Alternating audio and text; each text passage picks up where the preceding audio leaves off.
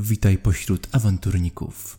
Jestem Solwik i mam przyjemność bycia mistrzem gry w tym ciągu przygód. Nie zwlekając, przejdźmy do krótkiego streszczenia ostatnich rozdziałów. Sigmaryta Jonas został naznaczony mutacją chaosu podczas rytuału kultystów Slanesha. Z kanałów uwolniła go wojowniczka Salmea, chcąc pokazać swojemu ojcu, że można inaczej sprowadzać na ścieżkę pana rozkoszy. Uciekający Sigmaryta trafił na bagna, gdzie spotkał Letycję. Ta rozpoznała na jego ciele mutację, lecz mimo to postanowiła mu pomóc. Zamierza zabrać go do niejakiego Faustmana z Gerlbach, kontrowersyjnego badacza zajmującego się tematyką chaosu. Zaś najkrótsza droga do Gerlbach prowadzi przez Gent. Salmea odnalazła Jonasa i Letycję na bagnach i postanowiła się do nich przyłączyć. Razem dotarli do Gent, gdzie dziura na klatce piersiowej Jonasa wciągnęła dopiero co napotkaną Merl w jego wnętrze. Drużyna uciekła z Gent przed ścigającymi ją wieśniakami. Podczas nocnej wędrówki przez las udało im się przeżyć spotkanie ze zwierzoludźmi oraz z żołnierzami z Eilhart. Rankiem, po nocy przespanej pod gołym niebem, Jonas pochłonął Salmeę i Letycję w swoje wnętrze wraz z terenem wokół. To właśnie we wnętrzu swojego towarzysza bohaterki spotkały inkwizytora Wolfganga Kastnera. I to tyle. Ciąg dalszy poznasz za chwilę. Pamiętaj, że łapka w górę lub komentarz dla nas sygnały, że ktokolwiek tego słucha. Dlatego warto ten skromny gest wykonać, za co z góry dziękujemy. Czas zacząć przygodę. Mam nadzieję, że z chęcią nam w niej potowarzyszysz.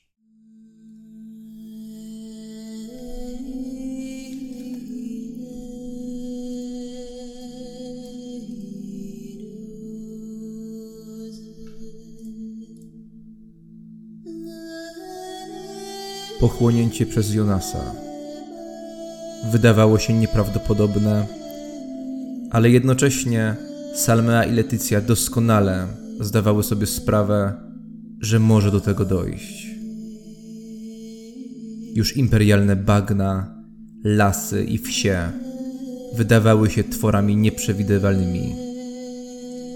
To jednak nic w porównaniu z tym plugawym miejscem.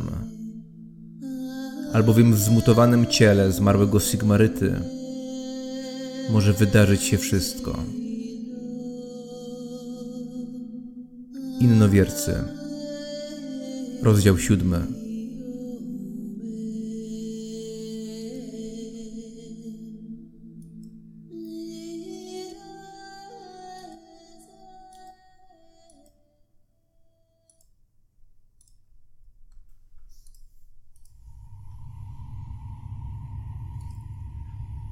Wolfgang Kastner rusza do przodu.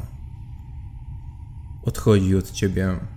Letycja, jeszcze czujesz dotyk jego dłoni. Przed chwilą ci przysięgał. Idź przodem. Mówi do ciebie Salmea. Tak samo jak wcześniej idę. Chodź, Letycja. No ja też podążam za nim. Idziecie, mijając te gruzowiska, idąc po nierównym terenie. Sklepienie delikatnie zafalowało, w oddali się coś przesunęło.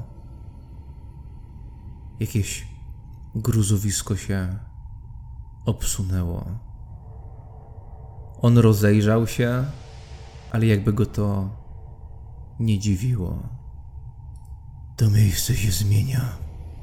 Ten otwór, którym tu wpadłyście nie tak dawno temu, był na tyle mały, że byłem w stanie rozszerzyć go palcami. Teraz to niemożliwe. Wszystko się zmienia. Widzę twoje spojrzenie, Letycja. Próbujesz zrozumieć to miejsce. Nie da się pojąć chaosu. Po prostu się nie da.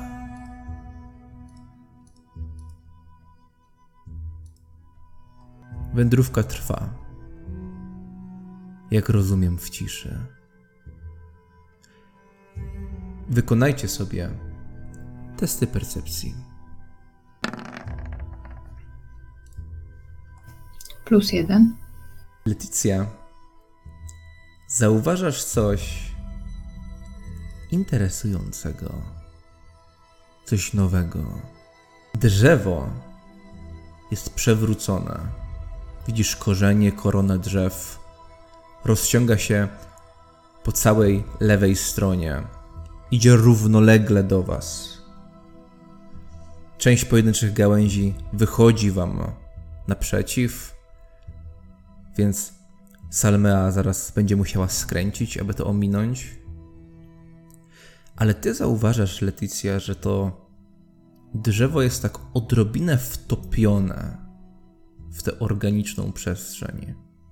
Z tej ziemi, z tej nierównej ziemi wystają takie witki, które odrobinę przypominają te, które wciągały tutaj wszystkich ludzi.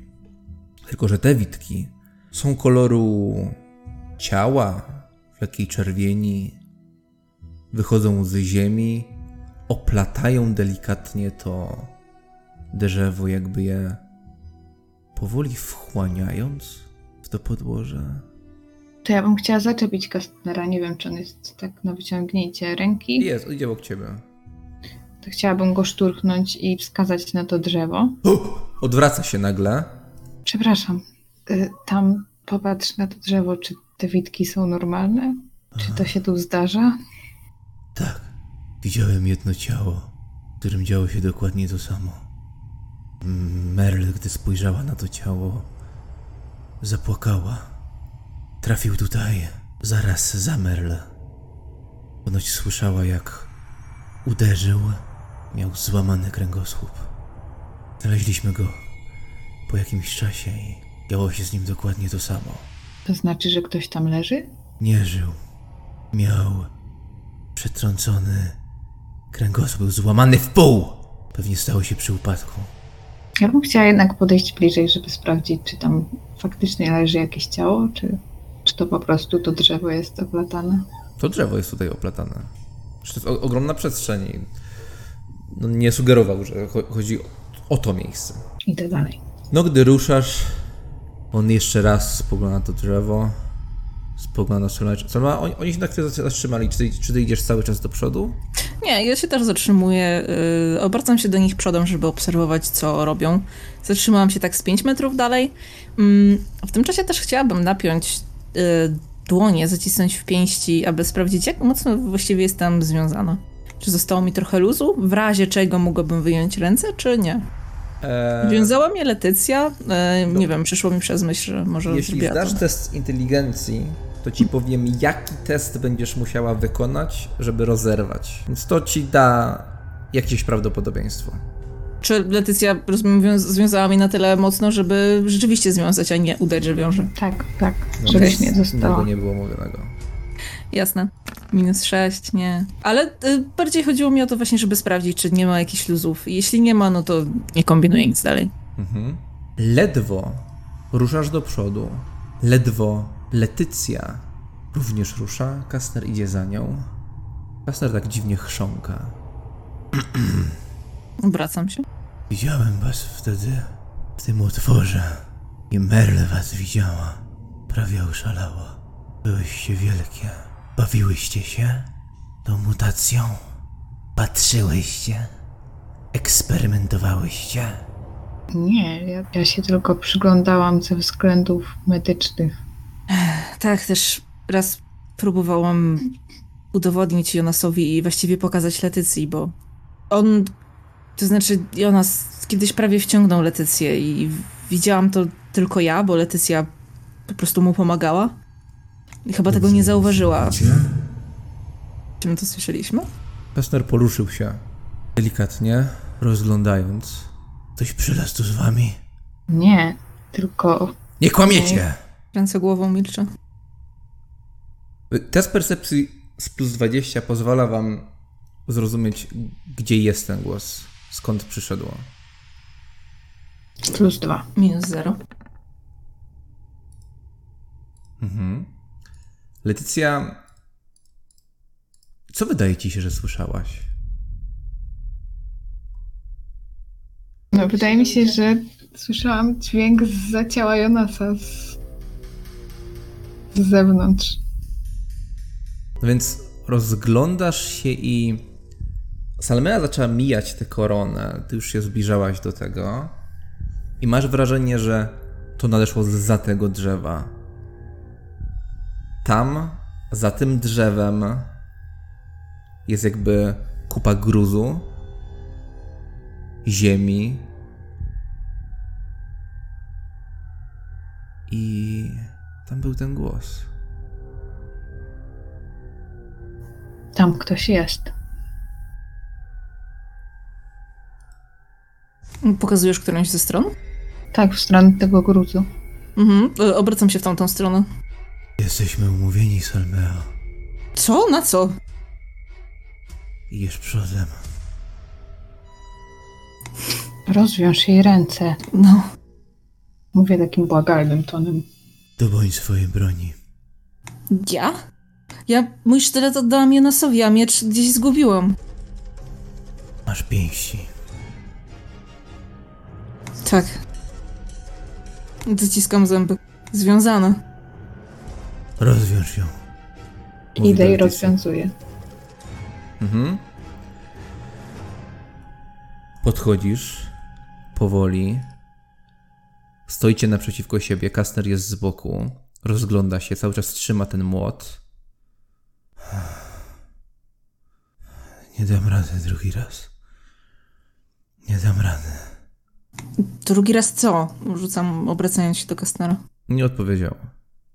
Letycja, odwiązałaś Salmę. Odsuń się od niej, żadnych sztuczek. No robię to, co mówi. Nie zabieram ten rękaw. Może mi posłużyć jako jakakolwiek broń. I rzeczywiście idę przodem, ale robię to o wiele wolniej niż do tej pory. Rozglądam się nie tylko w tamto miejsce, które pokazała Letycja, ale też po okolicy. Powoli idziesz do przodu i wtedy Kastner... Aj, głupia! I słyszycie wszyscy dźwięk kamienia toczącego się w stronę Salmei. Kastner podniósł go z ziemi i rzucił go pod nogi. Jest nawet podłużny i w miarę sensowny. Broń jest wszędzie, wystarczy się rozejrzeć. Chyba że cię tatuś nie nauczył, jak zdobywać. Zaciskam dłoń na tym rękawie, spoglądam na Kastnera, no i schylam się po ten kamień, podnoszę go. Staję za mną, Letycja. Obronię cię. Czego się spodziewasz? Pytam Kastnera. Jego. Kogo? Głupia. Mówiłem ci. Jonasa? To nie Jonas. Korzystam z tej chwili przystanku i znów rozglądam się. No, nie ruszyłaś się za bardzo do przodu, ledwo odrobinę. No, z tej pozycji nie widzisz niczego szczególnego. Wszędzie jest gruzowisko, pomiędzy tymi gruzami odrobina takich organicznych przejść i gdzieś niby zza tego gruzowiska padł ten dźwięk. Okej, więc staram się je obejść. Nie chcę się na pewno wspinać po nim na górę, tylko chcę je obejść dookoła. Powoli, spokojnie, łukiem. Ja się nie chowam za Kastnerem. Ja chciałabym trochę za Salmeą iść. Kastner idzie powoli za wami i widzisz, Letycja, że trzyma się blisko ciebie, ale idzie z tyłu. I wtedy słyszysz to, Salmea. A chwilę później dźwięk ten dopada również uszu Letycji. Obchodzisz to, Salmea, i ten dźwięk to mlaskanie. Organiczny odgłos ocierania, jakby uderzających o siebie kawałków mięsa. Jest dosyć cichy, a potem sylwetka.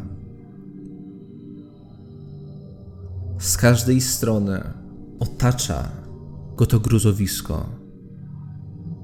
Przestrzeń jest dosyć płaska i pośrodku niej jest dzwoneczek.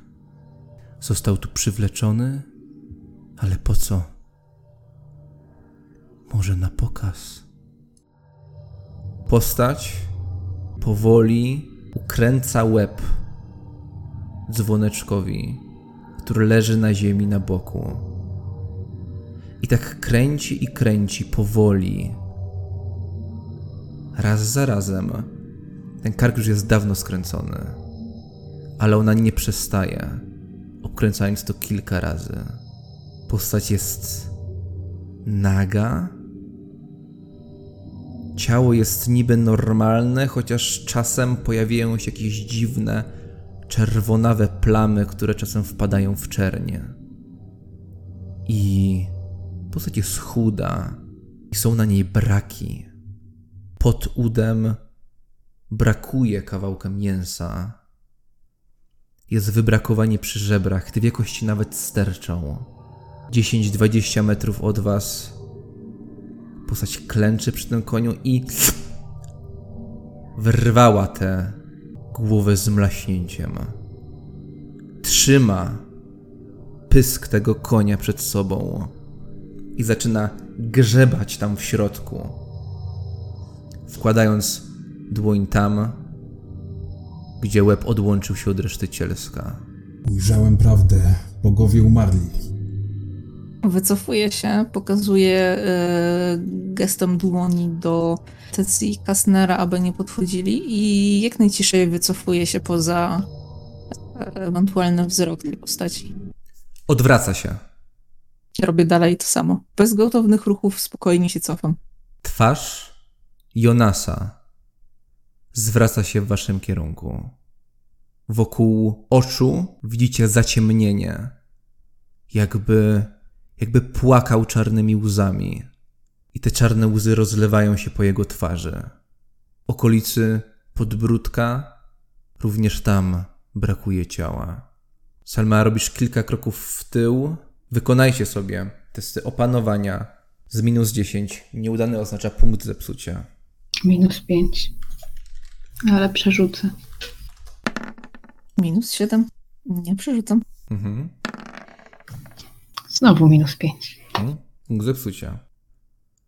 Nie wycofuj się. Zatrzymuję się w miejscu. To twój czas. Zabij go. W tym momencie Jonas, a raczej jego głowa, odwraca się i patrzy w stronę Leticji. Leticja, a ty czujesz ciarki, bo jego wzrok jest zaskakująco świadomy. Sigmar mnie okłamał, a ty, Leticia, ty dalej wierzysz w swoją szalię? Ja powoli wyciągam rękę za plecy i staram się wziąć z włosów swój grzebyk szali i schować go gdzieś w rękawie. Z mlaśnięciem czaszka dzwoneczka wychodzi z jego głowy. Porzucony kawał skóry ląduje obok reszty cielska, a on patrzy w ten łeb, z którego jeszcze wylewają się flaki. Zaciska dłoń na czaszce i zaczyna trzymać to jak broń. Następnie... Mogę w tym czasie zareagować? Oczywiście. Chcę włożyć kamień w ten rękaw, aby uzyskać coś w stylu takiego tłuczka, małpej pięści. I łapię to w prawą dłoń. I się na niego rzucam.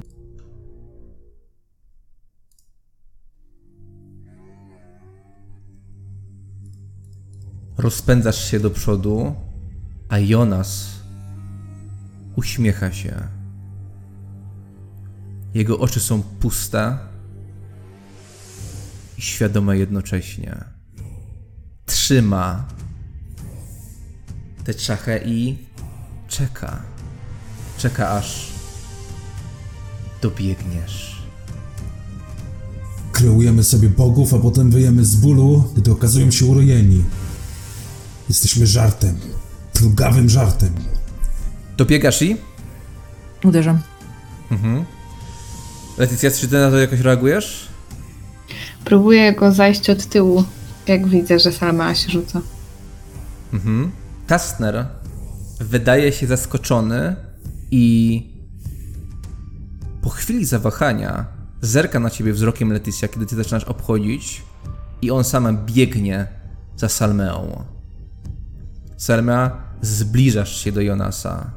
Z jednej strony czujesz się jak w domu, bo przecież miałaś z nim kilka sporów. Z drugiej nie wiesz, czego możesz się po nim spodziewać. Opisz, jak atakujesz. Unoszę nad swoje ramię, nad bark ten kamień i kiedy jestem już dostatecznie blisko, po prostu wykonuję takie szerokie uderzenie. Wykorzystując i ten swój pęd, i ciężar kamienia, zamach. Przewaga z szarży i plus 10 za opis, to jest plus 20. -2. Zawalcz ze mną, Salmea. Pokaż, na co cię stać. To w końcu twoja ostatnia walka. Bierzesz zamach. Czy mogę to przerzucić? I oczywiście. Tym razem -1. Okej, ale to wystarczy. Albowiem ja jestem aż na -6. Przepraszam, -5. Ty masz -1, to jest 4 różnicy. Wygrywasz, zadajemy obrażenia, dodajesz 4, bo taka jest różnica. To jest broń, to co masz, myślę, że jest bronią improwizowaną, czyli +2 i bonus swój siły. To jest 11. Próbowałaś trafić w głowę, on się schylił, byłaś pewna, że nie trafiasz, po czym trafiasz w rękę. On się skrzywia i ty czujesz wyraźnie pod tym uderzeniem, że ten kamień odskakuje i ten Jonas lub nie Jonas, on się w ogóle ledwo ruszył. Stoi tak jak stoi. Robię test inicjatywy Kastnerowi, 55, czy dobiegnie i będzie atakował przed Jonasem. Ok, zdałem, atakuję. Ok, bronię Jonasem. Kastner zjawia się po twojej prawej i gdy ty uderzasz jedną z rąk Jonasa, drugą uderza Kastner. Uderza młotem. Cios jest potężny. Jonas jedyne co robi, to krok w tył, po czym śmieje się plugawie. Oddajecie życie swoim bogom, a ich widma się z was śmieją. Nie słyszycie ich rechotu? Letycja, słyszysz ten głos, który jest niby Jonasa, ale jest jakby zniekształcony. Czy on wygląda jakby żył? Jakby oddychał? Jakby, nie wiem, krew przez niego płynęła? Wykonaj sobie test percepcji z plus 20. No jednak jest zawirowanie walki, tutaj jest dosyć kiepsko z oświetleniem. Coś tam widać, ale... +4. Oddycha. Widzisz to wyraźnie. Znaczy, są braki na jego ciele. Powinien nie żyć. Przy żebrach jest...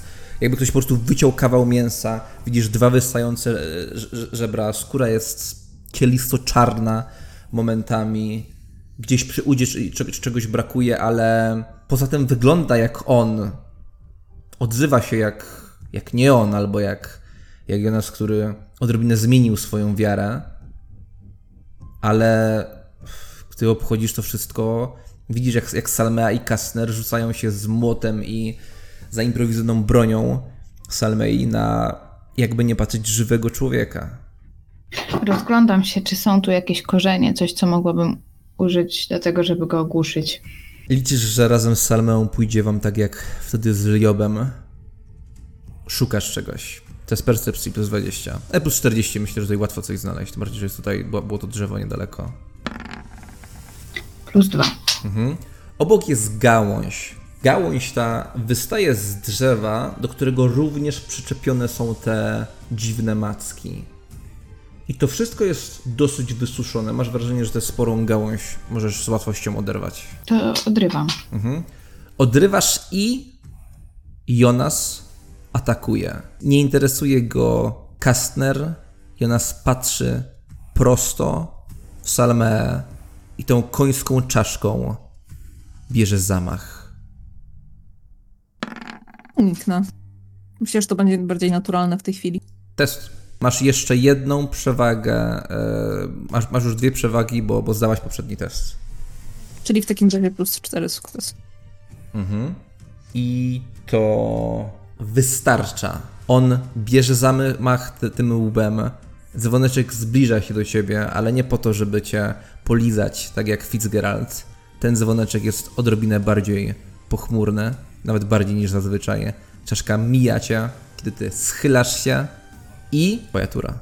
Kiedy się schyliłam, prostując się znów wykorzystałam ten swój ruch, podnoszę tym razem rękę do góry i znów celuję w głowę, chcę go uderzyć w szczękę od dołu. Test. Z wszystkimi plusami. Masz plus 20 za Kastnera, który jest obok, plus 30 z przewag. Ile wynosi twój bonus inicjatywy, bo to jest maksimum, ile możesz mieć przewag? 3.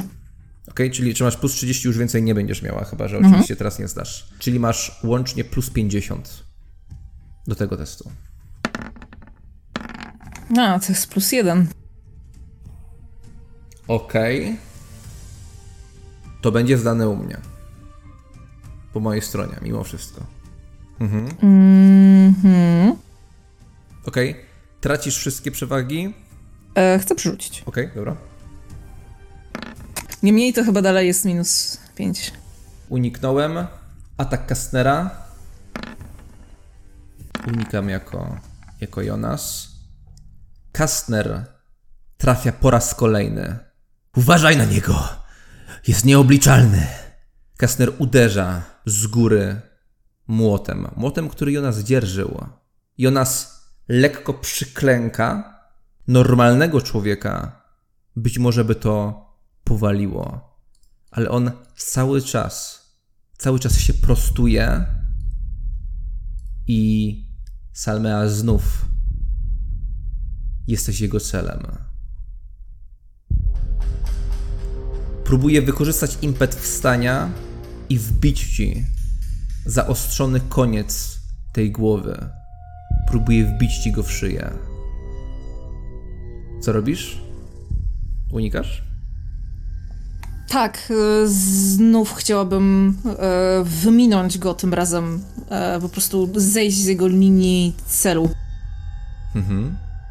Tak bardzo chciałeś coś czuć? Poczuj za tym ból. Tylko on jest prawdziwy. To będzie 4, jeśli chodzi o obrażenia. Po prostu jeden jest różnicy, tylko to jest 5 i za jego broń improwizowaną to jest łącznie 7 obrażeń. Okej, na głowie nawet nie miałam żadnego pancerza. Okej, więc jestem na 0. Okej, ale równo. Równo 0. Letycja, gdy zrywasz tę gałąź, trzymasz ją w dłoniach, obracasz się. Dokładnie w tym momencie, jak Jonas wstaje na równe nogi, wykonuje pchnięcie łbem twojego konia i dziurawi okolice szyi Salmei, która robi krok w tył. Czujesz to, Salmea, czujesz, jak gorąca posoka płynie po twoim barku. Czy Salmea się odsunęła od Jonasa kawałek? To taki fabularny opis, ale powiedzmy. Rozumiem, to chciałabym podejść do Jonasa od tyłu i przyłożyć mu tym kijem w tchawicę. No okej. Moim zdaniem tak centralnie, żeby to zrobić, biorąc pod uwagę, że jest tam od przodu jednak mimo wszystko Salma, jest to dosyć ciężka sprawa. Za atak od tyłu plus 20, klasycznie, ale daje minus 10 w związku z tym manewrem. Ale daje minus 10, ale jeśli się uda, to pomyślimy o plusie. A przewagi Dobra. za liczebność? Okej. To łącznie masz plus 50 w takim razie. To plus 7.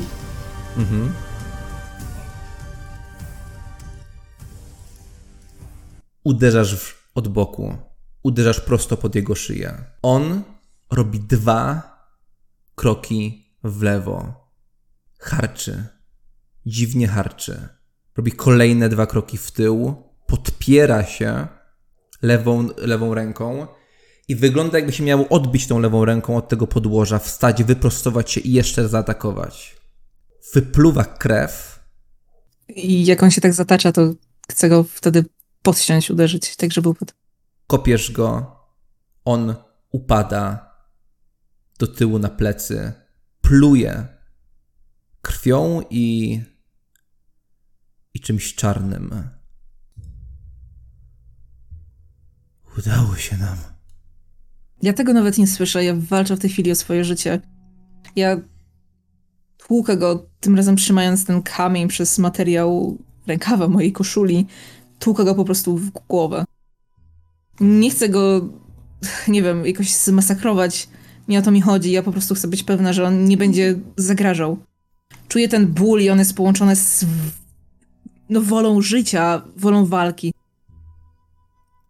Podchodzisz do niego szybko, on się zatacza, patrzy na ciebie. Wznosisz tę broń. Leticia, Samea. Nasi bogowie są martwi. Ale wy jesteście prawdziwe. Ja jestem prawdziwy. Nie zapominajcie o tym. Atakujesz? Tak, właściwie padam na niego jednym kolanem, drugim na ziemię i tłukę i harczę przez zęby. Ty nie żyjesz! Nie żyjesz! Nie jesteś prawdziwy, nie żyjesz! Ja jestem prawdziwa i ona! Gdy ona to robi, to chciałabym podejść od niej z tyłu i jakoś przerwać to. Mhm. No gdy podchodzisz, Leticia, wręcz boisz się, czy nie możesz, czy ty nie zostaniesz zraniona? No to... Tak, podchodzę i będę chciała złapać jej rękę, jak będzie brała zamach i mówię, przestań. Już nic nie zrobisz. Przestań. Ja cię daję powstrzymać. Patrzę na niego tak szeroko otwartymi oczami. Patrzysz i w zasadzie jego ciało przypomina teraz to leżące obok cielsko dzwoneczka. Głowy w zasadzie nie ma, jest tylko krwawa miazga. Wstaję, cofam się. Albo to ty tak bardzo straciłaś nad sobą kontrolę, albo jego ciało nagle zaczęło być zadziwiająco miękkie. Nie, to musiałaś być ty. Albo... Kastner bierze zamach i uderza młotem w jego klatkę piersiową. Odwracam wzrok. A ja właśnie patrzę. Ciekawi mnie, czy jest na tej klatce piersiowej jakiś ślad, tak jak miał ten prawdziwy Jonas. Jest czysta. Ta klatka piersiowa jest czysta. Mimo wszystko ty, Leticja, widziałaś towarzysza, którego chyba zdążyłaś polubić i widziałaś jak twoja również towarzyszka, którą chyba również zdążyłaś polubić, albo nawet coś dużo więcej. Więc widziałaś, jak jedno morduje drugiego. Czy to jest prawdziwe, czy nie. I tak wykonaj sobie, Leticja, test opanowania z plus 40. Ty sobie wykonaj, Selma, test opanowania z minus 10. Nieudane oznaczają punkty zepsucia. Plus 8. To jest minus 3. Nie dałem rady wcześniej. Nie dałem rady. Kastner spogląda na was. Na jego twarzy pokrytej bliznami widać coś, jakby ulgę, która jest wymieszana z jakimś niezadowoleniem, ale raczej głęboko skrywanym. Wyjmuję ten kamień z rękawa, tak pospiesznie drżącymi rękami, zaciskam materiał w pięści i część właśnie przykładam do szyi, aby zatamować krwawienie. Właśnie, ja też chciałam właśnie w tym momencie samej udzielić pomocy. Czy ty masz jakiekolwiek leczenie, Selma? Mhm. To proponuję, żeby to zrobiła i tak Leticja, ale z plus 10 od samej. Tak, mam wykupione leczenie. No mam nawet na plus 5. Minus 1, ale ja to przerzucę. Plus 4. Okej. Jak to leczysz, Leticja? Biorę ten kawałek materiału, przykładam mocno do rany. Czekam, aż krew przestanie tak mocno bryzgać. I w zasadzie chyba tyle, więcej nic nie zrobię, bo nie mam nic, czym mogłabym mi to zaszyć, albo... Czy ta rana w ogóle jest głęboka? Wyglądało to z zewnątrz groźnie, ale gdy podchodzisz bliżej, no bogowie, a może po prostu jej bogini oszczędziła ją. Ale jesteś przekonana, że oczywiście szalija. Cięcie poszło bokiem i rana jest głęboka, ale nic istotnego nie zostało przecięte. Kiedy ona mnie opatruje, ja daję jej przejąć ten kawałek materiału. To był biały materiał, w tej chwili jest brunatny. Opieram się tą stroną, gdzie nie mam tej rany, właściwie barkiem o stertę tych kamieni. I chwilę odpoczywam, staram się nie skupiać na bólu. Albo właśnie się bardziej na nim skupiam. Kastner cały czas milczy, wpatrując się w ciało Jonasa. To gdy ja już opatrzę Salmę, to chciałabym podejść właśnie do tego ciała i jakoś je zbadać, czy to są ludzkie tkanki, czy coś jest innego niż zwykłego człowieka, czy jest jakaś mutacja. Musielibyśmy to spalić, mówi Kastner, gdy tylko podchodzisz. Chociaż trzeba by spalić to wszystko. Masz wrażenie, że to jest normalny człowiek, którego elementy są pokryte rodzajem tkanki, której nie znasz. Jest czarna, oślizgła i to są występujące gdzieniegdzie plamy na jakimś zaczerwienieniu. Oceniłabyś to po prostu jako mutację. No ale tutaj w zasadzie wszystko wydaje się nią być. I ta czarna ciecz jest lepka? Jakoś pachnie? Czarne jest ciało momentami, jeśli chodzi o plamy, a to, co się wylało z Jonasa tam, gdzie został dosyć mocno poturbowany, to jest po prostu czarna krew, która... Na początku myślałaś, że to ta krew, która lubi się wylewać, gdy został uszkodzony poważnie jakiś organ, ale i w niej jest coś dziwnego i faktycznie jest to odrobinę lepkie. A ma zapach jakiś metaliczny, tak jak krew, czy... Okej, to zróbmy z tego po prostu zwykły test percepcji. Okej. Kiedy ona to bada, ja po prostu przysiadam, opieram się plecami, mam na wpół przymknięte powieki, aby odpocząć i głęboko oddycham, odpoczywam. Przez to jej udzielanie mi pomocy ja dostaję jakieś punkty życia? Tam było +4, tak? Rzuć K10 Salmea i dodajmy do tego 4. 3. Czyli 7. Tak. Edycja, nie czujesz nic, a raczej czujesz wszystko. Na tyle jest tutaj bodźców, jeśli chodzi o zapachy. No masz wrażenie, że jesteś tak naprawdę tutaj w namiocie po starciach, gdzie wszędzie są ciała Bretończyków i metaliczny zapach krwi. Powietrze jest aż od niej gęste. Rozumiem, że Kastner tak rozorał klatkę piersiową, że nie da się sprawdzić, czy tam była ta dziura. On uderzył w serce. Wydaje ci się, że nie ma tam tej dziury. Faktycznie pomiędzy piersiami Jonasa nic nie ma. Jedna pierś jest po prostu doszczętnie zniszczona. A czy on miał coś przy sobie, czy po prostu był nagi? Po prostu. Nie miał nawet szmaty na biodrach. Ja znam go z celi. To znaczy, widziałem go przez moment. Ale wy chyba poznałyście go lepiej. To był on, był bliski jemu, albo skoro zabiłyście go tak łatwo, to chyba nie. To nie był on nigdy by nie powiedział takich rzeczy. To był wytwór chaosu. Idziemy? Tak. Podnoszę się, wstaję. Zabieram ze sobą ten kamień i rękaw, teraz okrwawiony moją krwią i Jonasa chyba też. Trzymasz się? I zaczął iść. Obok ciebie. Kiwam głową. Ja jeszcze chcę ten grzebyk, który schowałam sobie w rękawie wcześniej, schować z powrotem we włosy. Nagle, gdy tak idziecie, Kastner mówi coś, co absolutnie was zaskakuje. Faustman z Gerlbach.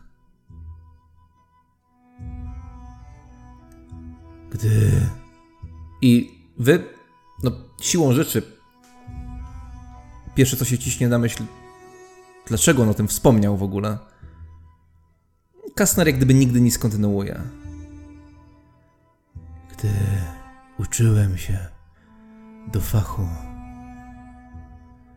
studiowaliśmy jego popieprzone dzieła. W opisie mutacji i innych chaosu skaz Faustman próbował uszeregować mutacje. Mówią, że robił na nich badania. Oczywiście spłonął za to na stosie. Ale czego się dowiedział, to się dowiedział. Miał teorię, którą nazywał teorią niezłomnych. Opisywał mutację, którą nazwał organem chaosu.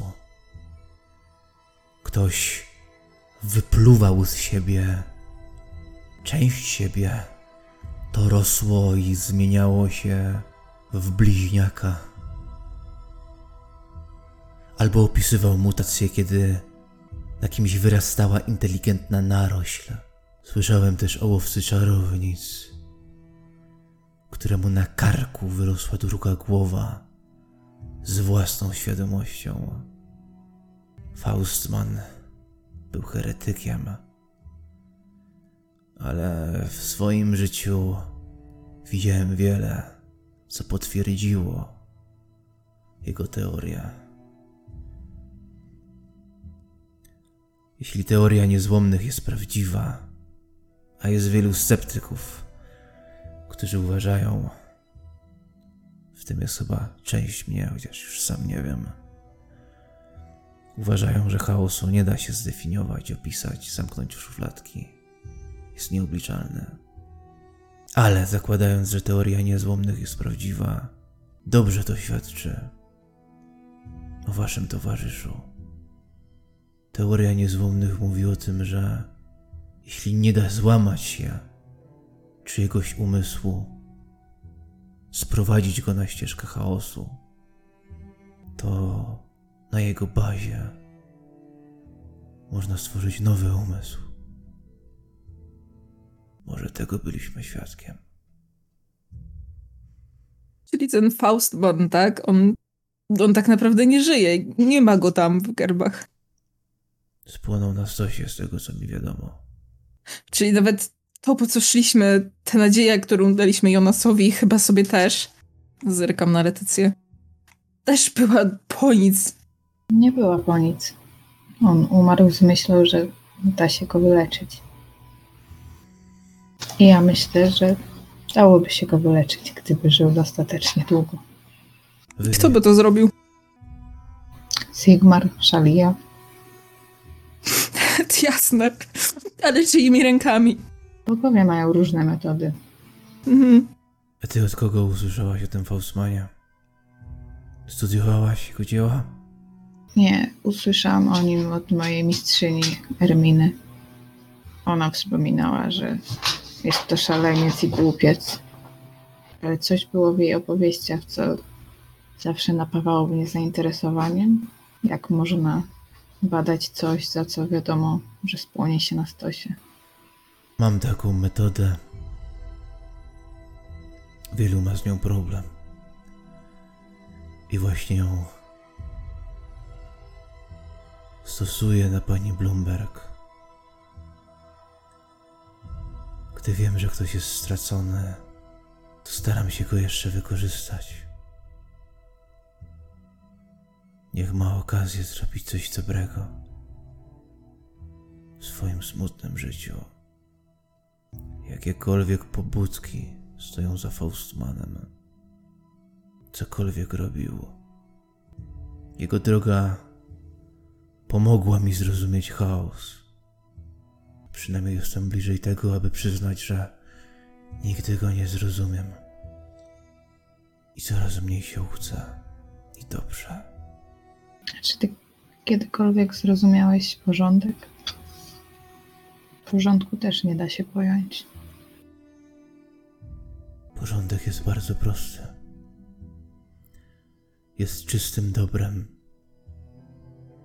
pokojem i wiarą w bóstwa, które te idee wspierają. To dlaczego wyznawcy Sigmara z Sigmarem na ustach mordują dzieci, gwałcą kobiety, palą wioski? To, że ktoś ma imię Sigmara na ustach, nie znaczy, że Sigmar jest z nim. I podobnie jest ze Slaneszem. I patrzę na same... Nie jest podobnie. Gdyż muszę tłumaczyć ci podstawy. Różni ludzie modlą się do Sigmara, ale te modlitwy ciągną ich w dobrą stronę. Slanesz tylko stacza. Wyznawcy Slanesza nie mogą zrozumieć, że nie można od tak posiąść całej przyjemności. Wtedy jest zgubna. Przyjemność należy dawkować, nie zatracać się w niej.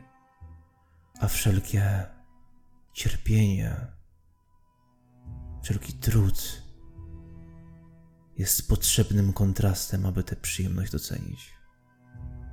Wierz mi lub nie, ale też tak twierdzę. Mówiąc to, ocieram tym ramieniem, na którym jeszcze mam rękaw, policzki. Uważam, że i praca, i ból są potrzebne. Właśnie dlatego, aby kontrastować z tym, co jest przyjemne, abyśmy umieli to docenić. I każdy powinien docenić swoją własną przyjemność. Nikt nie powinien decydować za kogoś innego, co jest dla niego. Ile twój Bloomberg mówił o ciężkiej pracy, co? Właśnie dlatego od niego odeszłam. Dlatego tutaj jestem. Dlatego się z nim nie zgadzałam. I bałam się go, dalej się go boję. Boję się mojego własnego ojca bardziej niż ciebie. Słusznie. Ale nie odeszłaś od Bloomberga. Poszłaś w stronę Sigmara. Nie umiesz tego zrozumieć. Na metaforycznym poziomie rozumiem, co do mnie mówisz, ale po prostu się z tym nie zgadzam.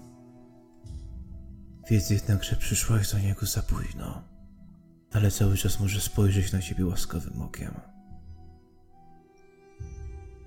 Są drogi, z których się nie wraca. Droga ma 2 końce. Zawsze można zawrócić. Ja nie chcę zawracać tam, skąd przyszłam.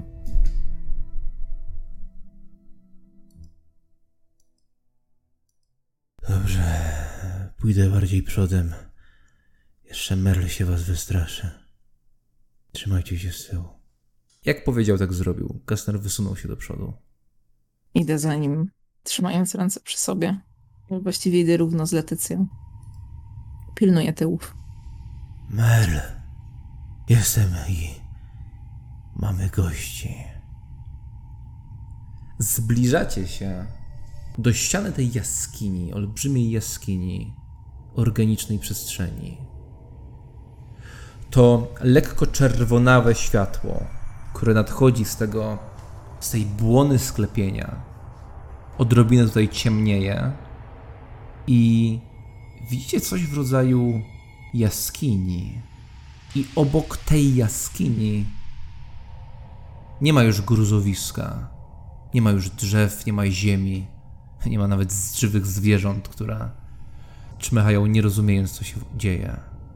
I brak tego gruzu odsłania dosyć specyficzny szczegół. Widzicie, że czasem na podłożu, czasem na ścianie końca tej jaskini widzicie, że tam są jakby uszne otwory, ale dosyć duże. I gdzieniegdzie są również oczy. Widać powieki i białka. Puste, białe przestrzenie, pozbawione życia.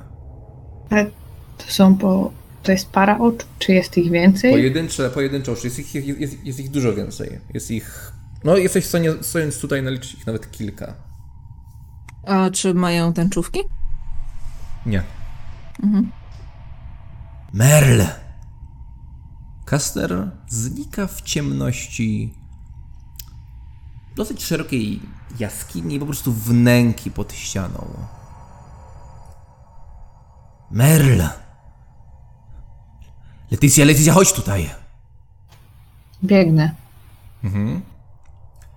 Wchodzisz w tę ciemność, twoje oczy potrzebują chwili, żeby się przyzwyczaić i nagle w tej totalnej czerwieni widzisz ją. Widzisz Merle.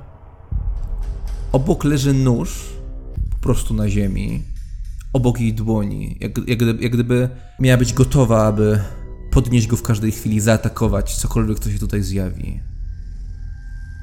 Merle leży na boku i pomimo tego, że widziałyście ją niedawno, to coś się w niej zmieniło.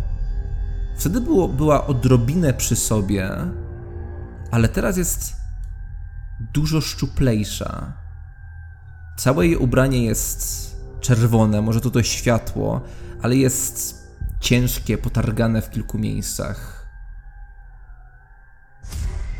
I gdzieś tak w 1/5 jej głowa, część jej ciała jest odrobinę w tej ziemi zatopiona. Zaś na jej ciele są te czerwonawe witki, które wychodzą z ziemi i jakby ją ssą. Merle!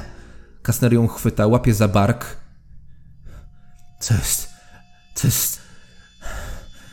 Ja się rzucam po ten nóż i próbuję te witki uciąć.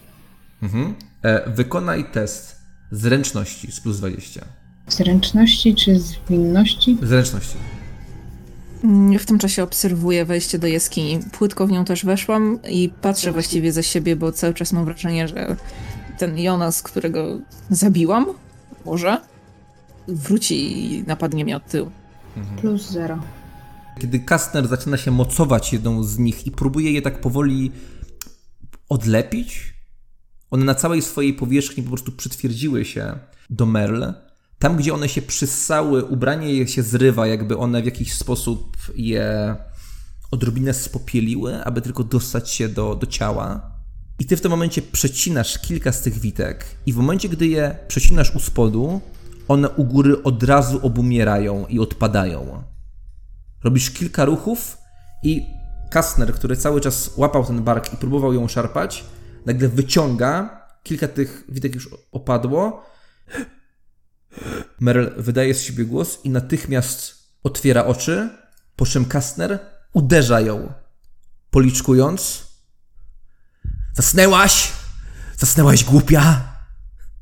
Mówiłem ci, że nie możemy sobie na to pozwolić.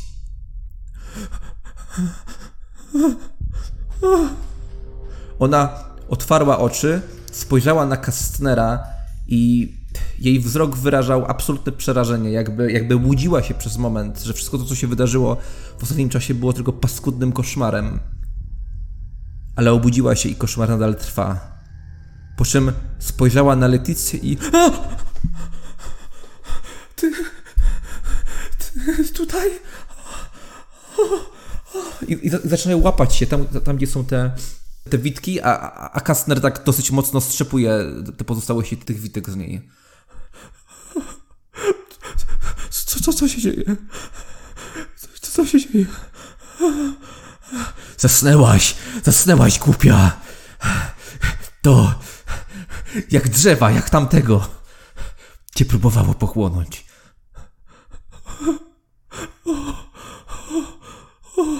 Co ona tu? I tamta! Spojrzała na Salmę, która stoi w wejściu do tej organicznej jaskini. No tak, znacie się. Tak jakby spojrzał na ciebie z wyrzutem. Letycja. Słuchaj, Merle. Zabiliśmy go. Mówiłem ci, że miałem z nim problem tam w korytarzach. W tym jakby labiryncie. Dał mi wtedy w kość. Ale teraz... Zabiliśmy go. Rozpieprzyłem mu serce. Już po nim. Kastner przykląknął na kolano, jakby jemu zrobiło się słabo. Spadamy te korytarze i się wywiniemy, one nam pomogą. Letycja jest w porządku, a ta druga jest od nich. Od tych, którzy zabrali twoją całą rodzinę. To prawda?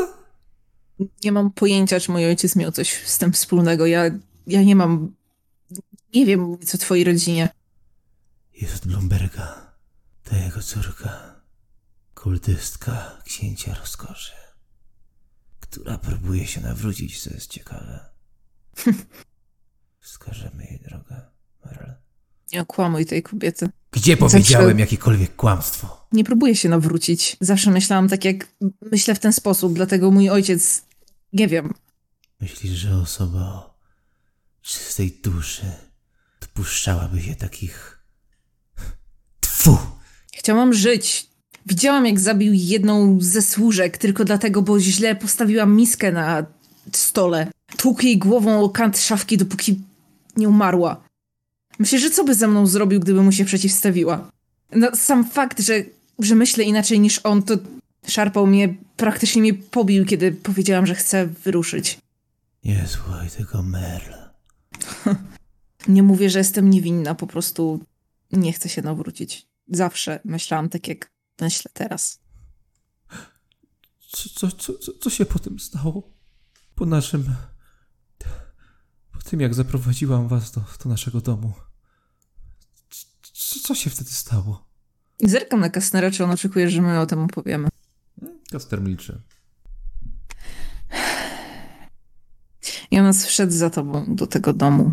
On miał mutację na klatce piersiowej. Tę ranę. I tu właśnie jesteśmy. Widzisz, mówiłem ci. To wszystko prawda. A ty mi nie wierzyłaś. Jak miałam mu wierzyć? Jestem inkwizytorem. Nie wystarczy ci to.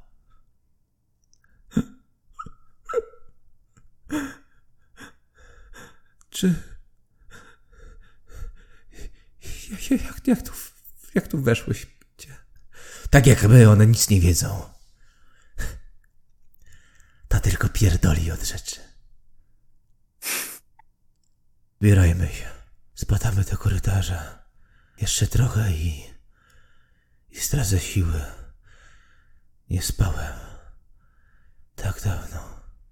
I jak widać i w tym miałem rację. Spojrzał z wyrzutem na Merle. Proszę. To chyba twój, prawda? Merle? Spogląda ten młot. To od Korpiniana. Mojego męża.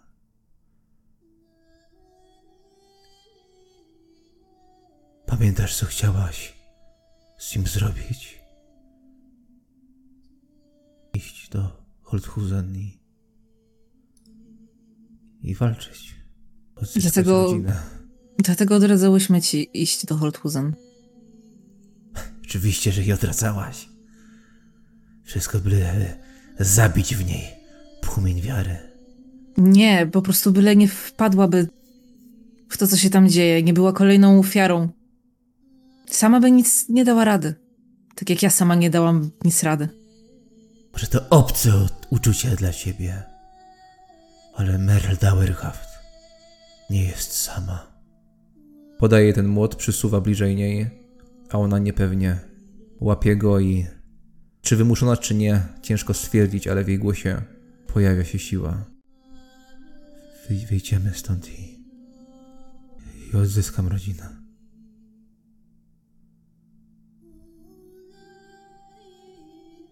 Tak nam dopomóż, Sigmar. Mer wstaje, ale nie chwyta ręki od Kastnera. Wstaje sama. Waży ten młot w dłoni. Ten, który z nimi był. On. Widziałam i w nim Sigmara. Może był z nim. Być może już go spotkał. Ale to miejsce nie ma z tym człowiekiem nic wspólnego. Jakkolwiek podobne by momentami do niego nie było. Chaos wypacza i sprawia, że zapominamy, czym byliśmy. Kastnera spogląda na Salmeę. Też na niego patrzę. Myślę sobie o tym, że nie mogę zapomnieć, kim kiedyś byłam, bo po prostu urodziłam się w tej rodzinie i zawsze byłam taka, jaka jestem. Ale milczę. Dalej zerkam to na Kastnera, to za siebie. Ja ocieram ten nóż o ubranie, o dół ubrania, otrzepuję swój strój i wstaję, mówiąc: nie traćmy już czasu, opowiedzcie mi jak najwięcej o tym miejscu, ile tylko możecie i chodźmy stąd. Kastner po prostu ruszył. To po prostu wielka jaskinia, podzielona jakby na dwa obszary, nie różnią się specjalnie. Ale od tego drugiego, blisko tej ściany, Była tutaj ta jaskinia. Powiedział to w momencie, kiedy akurat zaczął z niej wychodzić, a Merl, powłócząc nogami słaba, idzie za nim, trzymając ten ciężki młot. Jedyne wyjście, jakie było, prowadziło do sieci korytarzy. I tam go spotkałem. Nie Jonasa. Jestem wycieńczony i przyznam szczerze, że byłem pewny, że nie przeżyję drugiego spotkania, ale załatwiliśmy go w trójkę. 2 kobiety, a tak zmieniły sytuację, kto by pomyślał. Ja nie komentuję tego, ale pytam, czy te korytarze jakoś się zmieniają, czy czuć w nich jakiś zapach? Wszystko się zmienia. Cały czas się zmienia. Ale układ, czy wygląd? Wygląd jest podobny, ale... Zresztą Merl, powiedz. To... Tak. Ta olbrzymia jaskinia. Spojrzała w tę przestrzeń, przez którą cały czas szliście. Gdy ja tu byłam, to była chyba 1/3 z tego. Naprawdę. Naprawdę. Mówiłem ci, Merl. Ja gołymi rękami rozpychałem ten otwór. Krzyczałem, próbując wezwać pomocy. A teraz proszę. Spojrzał w górę i widzicie tam w oddali tą szczelinę kilkanaście metrów za wami, która przechodzi przez te wielkie sklepienie. A te korytarze, wiecie, dokąd prowadzą? Nie. A czy jest jakieś miejsce, gdzie można się wspiąć? To tamtąd. I zwrócił uwagę na ten otwór u góry, pionowy. Tak. Był dużo mniejszy i nie dałem rady.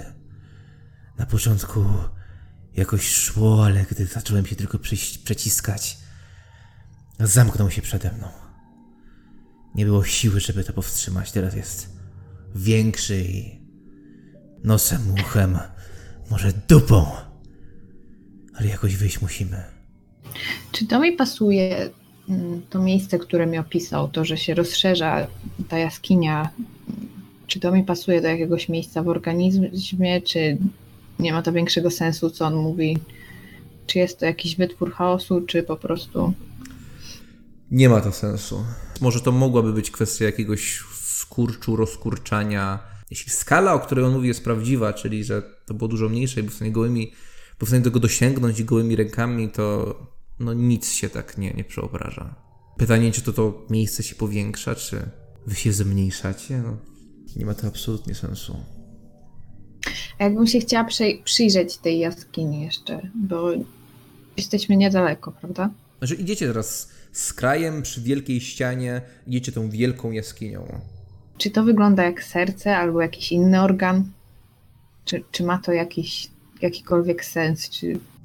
Może są to płuca? Mhm. Jakby coś jest w tej strukturze, że to jest dużo powiększone i te wszystkie zmarszczki, które widziałaś w małej skali, teraz są tutaj ogromne. Widzisz te wielkie fałdy na ścianie, ale może to? Zresztą, gdy przechodziliście z jednej komory do drugiej, był taki moment, kiedy wtedy czułaś, że jest jakiegoś rodzaju zwężenie i potem znowu przejście do podobnej jaskini. A czy tutaj wieje? Tak jakby były to wietrze w nie. płucach. Okej. To próbuję się zorientować tak, żeby właśnie wyjść przez tchawicę przełykiem do ucha. Czyli w którą stronę? Teoretycznie do góry, nie? Ale... Ciężko ci powiedzieć, przy jakiej ścianie jesteście, ale on wręcz prowadzi do jakichś korytarzy, które wychodzą z tej ściany, przynajmniej tak o tym mówi, więc może to. Będę chciała, jak on przyprowadzi nas do tych korytarzy, to będę chciała sprawdzić, czy to są jakieś kanaliki płucne, czy to są jakieś żyły, czy miałoby sens szukanie właśnie po strukturze wyjścia do tej tchawicy. Krajobraz jakiś czas się nie zmienia. Merl tylko z niedowierzaniem patrzy na te głazy, ziemię, konary, które są po lewej stronie. Skąd wchłonął to? Wszystko razem z nimi. Wchłonął gięt? Nie, prawda? Spojrzał na Nie, wchłonął fragment lasu, nie fotel gięt.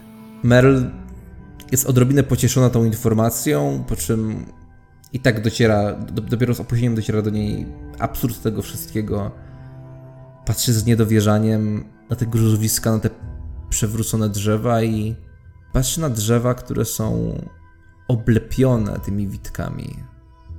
Chwilę później widzicie jelenia. Tylko nie skacze tak jak wtedy. I on leży, tak jak tam leżał dzwoneczek.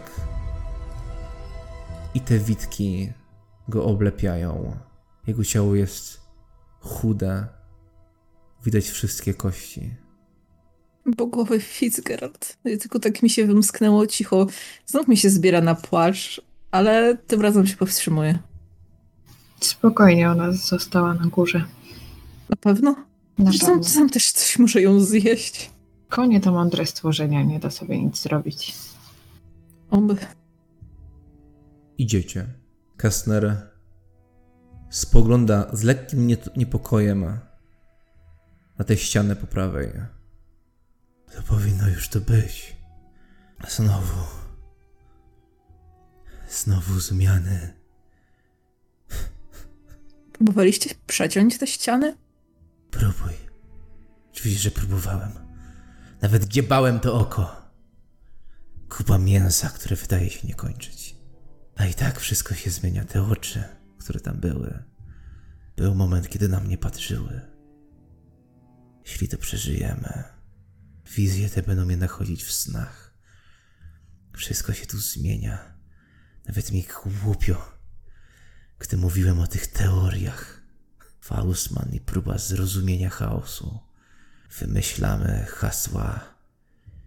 Piszemy na papierze teorie wieczniejsze niż my sami. I zanim dokończymy pisać, natura tego, co próbujemy ująć tymi słowami, już się zmienia. To chyba tutaj. Już za chwilę, mówi Merl. Leticja, wykonaj sobie jeszcze raz test inteligencji. W kilku kolejnych chwilach potwierdzają się twoje przypuszczenia. To musi być płuco. Ale to nie jest tak, że wtedy przechodziłaś między komorami. Przechodziłaś wtedy między raczej płatami w środku tych płuc. W środku jednego z płuc.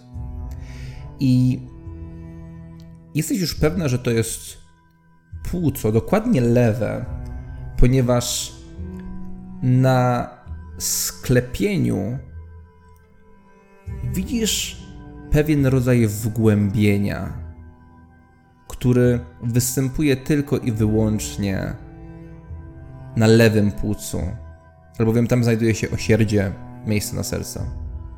I gdy faktycznie mijacie to wgłębienie na ziemi, to znaczy, a raczej to taką wypustkę na ziemi, przechodzicie po niej i wchodzicie jakby na troszkę inną powierzchnię, ale równie gąbczastą, przechodząc do tego innego płatu, tam widzicie po prawej stronie, w tej ścianie, przy której cały czas idziecie, po prawej stronie jest otwór o średnicy kilku metrów. 6-7. Jest szerszy niż ostatnio, mówi Kastner i po chwili stajecie przed tym otworem, który jest okrągły, który niknie w ciemności i powierzchnia tam jest inna, jest taka dużo bardziej szorstka, pokryta takimi wypustkami.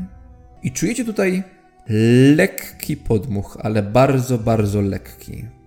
To chyba tędy. A ty skąd wiesz? Proszę, zaskoczona na Letycję. Co mi wygląda jak otwór, przejście do gardła. Bogowie. Jeżeli teraz prawdopodobnie byliśmy w Płucu, to wystarczy jeszcze chwila drogi i będziemy w gardle. I tak po prostu wyjdziemy. Tak po prostu wyjdziemy. Taki mam plan. Mam nadzieję, że o tym nie musimy rozmawiać. Jest to oczywiste, że gdy opuścimy to miejsce i mam nadzieję, że wrócimy do normalnych rozmiarów, natychmiast spalimy ciało Jonasa. Tak, jeśli dobrze pamiętam, nie wiem, czy ja to powiedziałam, czy tylko pomyślałam, ale chciałam powiedzieć o tym Letycji, kiedy okazało się, że z Jonasem jest coś nie tak dzisiaj rano. To ja idę pierwsza przez ten otwór. Kastner wychodzi do przodu i tak staje po twojej prawicy, Leticja, także idziecie mniej więcej równo. Ja sprawdzam, czy już widać jakieś zmiany w tkance z racji tego, że Jonas tam jest martwy na górze.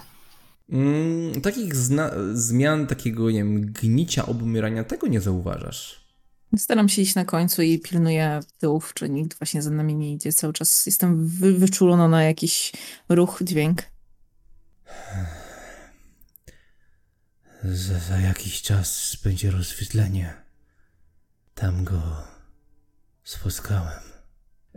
Leticja, ty orientujesz się, o jakie rozwidlenie może chodzić. No i wiesz, że po prostu należy pójść w ten szerszy korytarz, ten po prawej. To tak robię. Tak się będę kierować, jeżeli tam dojdziemy. Wolfgang, czyli sugerujesz, myślisz, że tych Jonasów było więcej? Tych nie Jonasów. Nie wiem. Chodzi... Ale... Nie, on wyglądał identycznie. Te plamy, te braki przy żebrach. Nie, to musiał być ten sam. I myślisz, że zabicie go było w myśl Sigmarowi? Ja myślę, że tak. To nie był Jonas. Oczywiście, że nie. Świadomość umiera w momencie, gdy jest dotknięta. Mało tego. Ten Jonas to na pewno nie był Jonas. Ale ten duży Jonas, główny. I jego zabiłbym bez mrugnięcia okiem. Znałeś go? Widziałem jego ciało w lochach. Tam mnie wciągnął. Byliśmy zamknięci w jednej celi. Kiedy przyszłam uwolnić Jonasa, szukali cię, wiesz? To właściwie dało mi szansę, bo przed drzwiami waszej celi był ochroniarz i po prostu zwabiłam go, aby szukał ciebie. Próbuję sobie wyobrazić ich miny, gdy zauważyli, że łowcy czarów nic nie ma w celi. Musieli być bardzo zrozpaczeni. Powiedziałabym bardziej, że byli wściekli, zdenerwowani, a może część była zrozpaczona, nie wiem.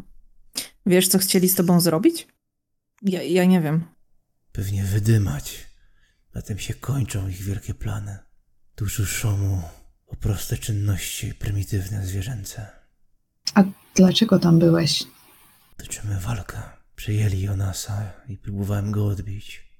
Jonas pomógł porwać Ingę Haugwitz, córkę jednego, chyba najważniejszego arystokraty.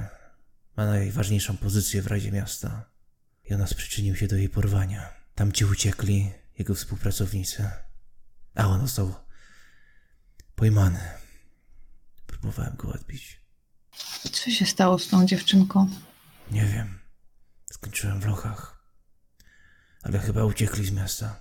To przecież ona właściwie tak jak ja. Urodzona i wychowywana w takich warunkach, to nie powinniście jej też chcieć zabić? Jako tej, dla której nie ma szansy. Widzisz, że Wolfgang milczy. No to ja mówię dalej. Ja jej nie znałam. Nie kojarzę jej. Kojarzę tylko z imienia. Więc nie wiem, jakie miała szanse. Mieliśmy co do niej plany. Powiedzmy, że współpracownicy Jonasa uciekli zarówno przed chaosem, jak i przed nami. To Jonas nie był po waszej stronie? Po co mieliby uciekać przed wami? Jonas był, ale tamtych dwóch zrobili samowolkę. Zresztą, mój brat bywa... dosyć niepokojący. Nawet jestem w stanie ich zrozumieć. Mówiłeś, że zabiłbyś Jonasa bez wahania, a przecież narażałeś życie, żeby go odbić. Nie Chyba wiedziałem chodziło- wtedy, że jest zmutowany. No, właśnie o to mi chodziło. Teraz bym go Siebie? zabił. Siebie byś też zabił, tak? Gdybym miał mutację, tak. I kiedy powiedziałyśmy Jonasowi, że to jest mutacja, to... Wiesz, ostatniej nocy, kiedy rozmawialiśmy przed tym, co się stało, zanim zaczęły wychodzić z niego te witki, powiedziałam Jonasowi, zapytałam go, czy nie chciałby na przykład użyć tej mutacji do tego, aby więzić w sobie złych ludzi, a później oddawać ich pod moc Sigmara i pod osąd i pewnie na stos. Używanie jego mutacji jako czegoś dobrego to głupota, po prostu o to zapytałam. I co on na to?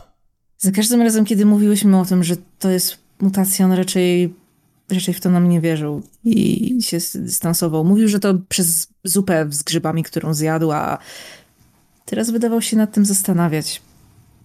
Pytał Letycji i zerkam na Letycję, jak to da się usunąć. Czy Letycja by to potrafiła? Czy na przykład potrafiłby was urodzić, tak jak kobieta rodzi dziecko z wewnątrz siebie?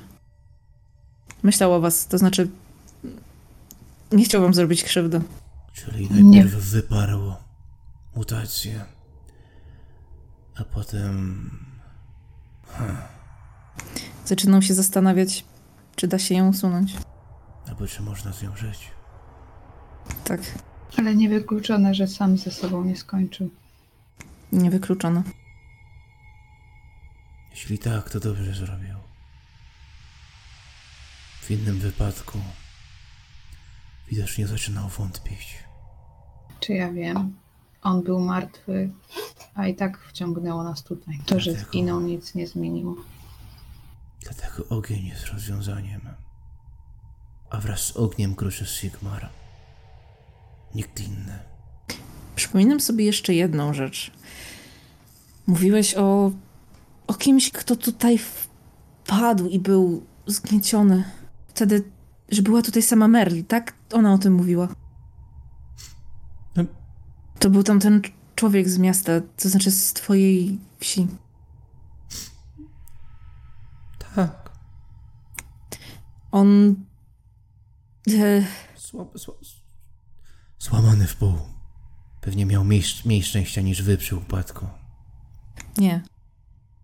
Nie. Kręcę głową. To pewnie moja wina, bo to jeszcze było w tamtym domu, tam gdzie zaprowadziłaś nas, Merl. Co?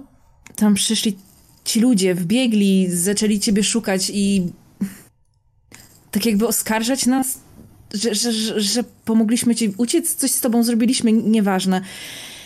Jonas się wzburzył i właściwie zaczął kłócić z tamtym mężczyzną i zaczął go wciągać tymi witkami do środka, bo tamten... No ten mężczyzna, powstrzymuję się, żeby nie powiedzieć wsiok, ten mężczyzna podszedł po prostu za blisko i zaczął się zmniejszać. Ja chciałam go wytrącić z tych witek, tylko po prostu się za bardzo rozpędziłam, uderzyłam go barkiem i tak go wciągnęło, kiedy był mały, mniejszy i próbowałam go po prostu wyszarpnąć z tych witek, żeby go nie wciągnęło, bo widziałam, co się dzieje. Kurwa. Przepraszam, ja chciałam mu pomóc. Ja nie chcę, żeby nas wciągał kogokolwiek.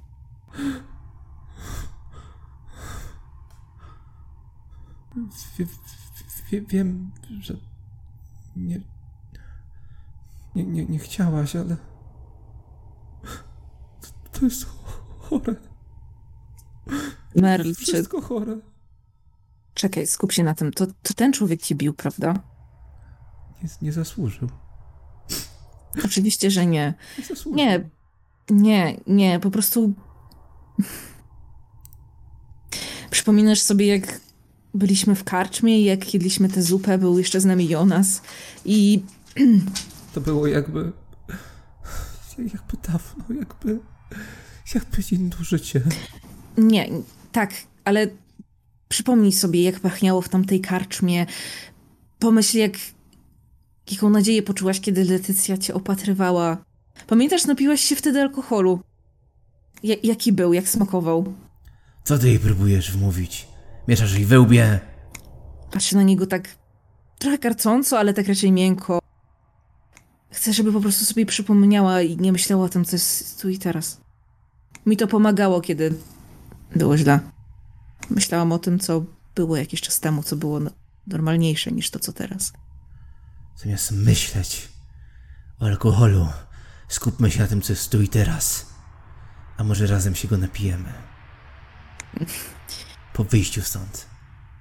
Chciałam po prostu, żeby nie myślała o tym właśnie, co ją otacza, bo to ją chyba doprowadza do szaleństwa, nie? A was nie? Dla was to jest normalne? Nie. Czy widziałaś tam, w tym Holthusen, takie rzeczy? Od małego? Nie. To... Ja pewnie odchoruję to, co tutaj widzę później. Może to dla ciebie normalne. Nie. Ale jeśli poczujesz się lepiej kierując swoją złość na mnie, to jestem w stanie ją przyjąć i unieść.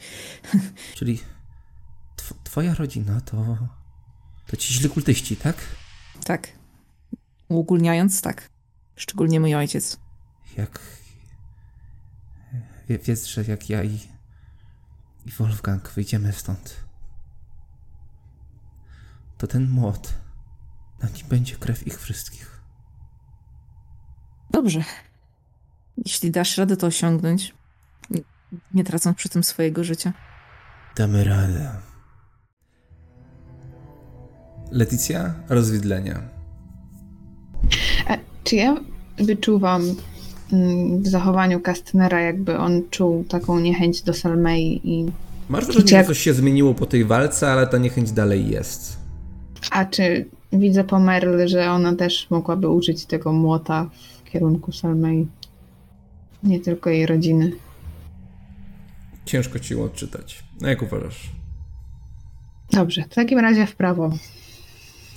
Wydłużacie się z tego korytarza i wchodzicie w jeszcze szerszy. Idziecie nim cały czas i tym mocniej czujecie ten wietrzyk, który jest gęsty, nieprzyjemny, jakby krwawy. Cały czas jakby ze zewnątrz delikatne czerwonawe światło, ale dużo mniej wyraźne, jest tutaj dużo ciemniej. Widzicie tylko te wasze sylwetki w tej lekkiej czerwieni. Cały czas idziecie. Chciałabym wyłapać okazję, gdzie będę mogła szepnąć coś do Letycji. Tylko tak, żeby Kastner tego nie słyszał. To może być ciężkie, no bo jak w ogóle idziecie? No Kastner cały czas jakby się trzyma Letycji. Ja chcę iść ostatnia, więc tak czy siak, nie wiem, jak będziemy się gdzieś rozglądać, cokolwiek, czy nawet w przyszłości kiedyś, to jest rzecz, której po prostu pilnuję, ale to nie musi być teraz już. Póki co, idziecie cały czas tą tchawicą, szeroki korytarz pełen wypustek, idziecie w tym mroku i cały czas czujecie ten wietrzyk. Po chwili nawet czujecie jakąś wilgoć, jakby coś mokrego wam delikatnie padało na twarz, lekko osiadało. Cisza i w pewnym momencie mocniejszy podmuch i gdzieś coś zgrzytnęło z mlaśnięciem. Letycja i Wolfgang, którzy są na przodzie, widzicie w tym półmroku 3 metry przed wami taką fałdę na podłożu. Wolfgang patrzy na tę fałdę, patrzy na ciebie i dokładnie w tym momencie ta fałda to pęknięcie. Pęknięcie, które się rozszerza z mlaśnięciem, krew bucha.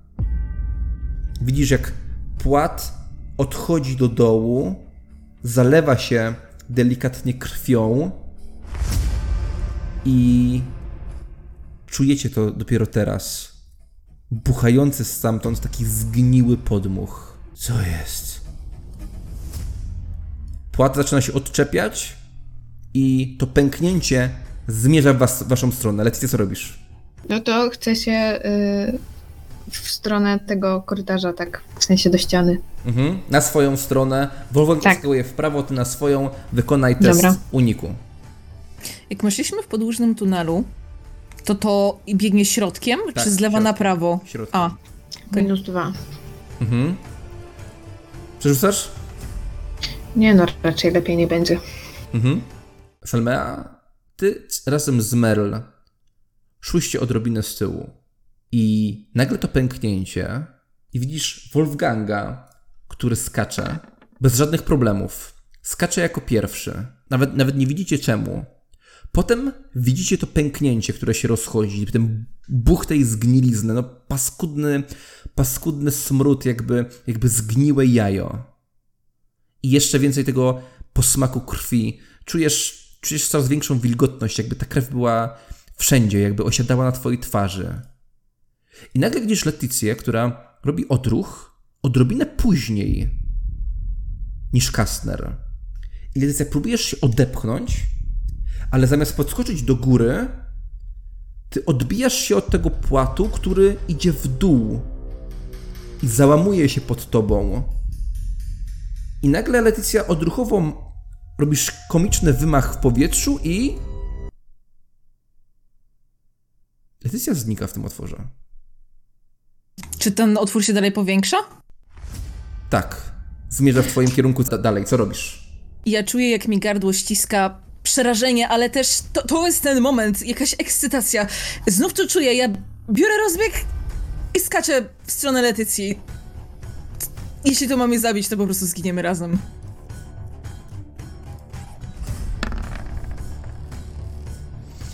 Uważajcie! Mówi Wolfgang Kastner. Ty skaczesz za Letycją. Z boku widzisz, jak Merl próbuje uskoczyć w stronę Kastnera. Skacze i dzieje się coś podobnego jak w przypadku Letycji. Ale udaje jej się. Odpycha się od tego płata, który już spadał pod nią. Ona dopada krawędzi i osiada na niej łapami. I gdy już jest i Kastner patrzy na Merl i ty spadasz, Selma, w tym momencie ten cały płat, na którym Merl wisi, on się odczepia. I Merl razem z tym płatem leci w dół. Obydwie wykonajcie, rzućcie dopiero jak powiem, jakie są konsekwencje. Obydwie wykonajcie testy zwinności. Udany oznacza 1k10 obrażeń. Nieudany oznacza 2 razy 1k10. Wybieramy wyższy wynik, ale nie bierzemy wtedy pod uwagę wytrzymałości.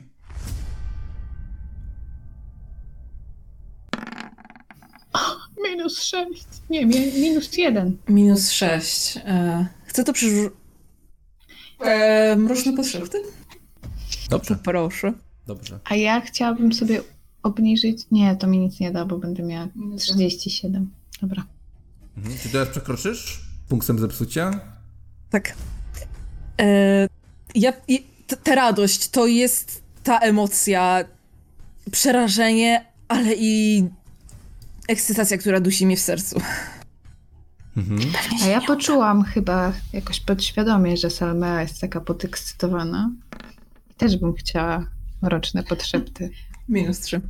Ja się naprawdę nie kojarzę, żeby ktoś użył mrocznych podszeptów i żeby mu wyszło. Ja notuję to w pamięci. To patrz teraz. Okej. -6. K10 obrażeń. Zacznijmy od Salmei, bo tutaj mamy czytelną sytuację, myślę. Razy 2. Nie razy 2. Powiedziałem, rzucam 2 razy i wybieramy wyższy wynik. 2K10, ale nie liczymy wytrzymałości. Dobrze. 9 obrażeń. Okej, to jest po prostu rzut na ranę krytyczną w takim razie. Wybierzemy lokację. Losową lokację, w którą jest trafienie. Teraz rzucam K100.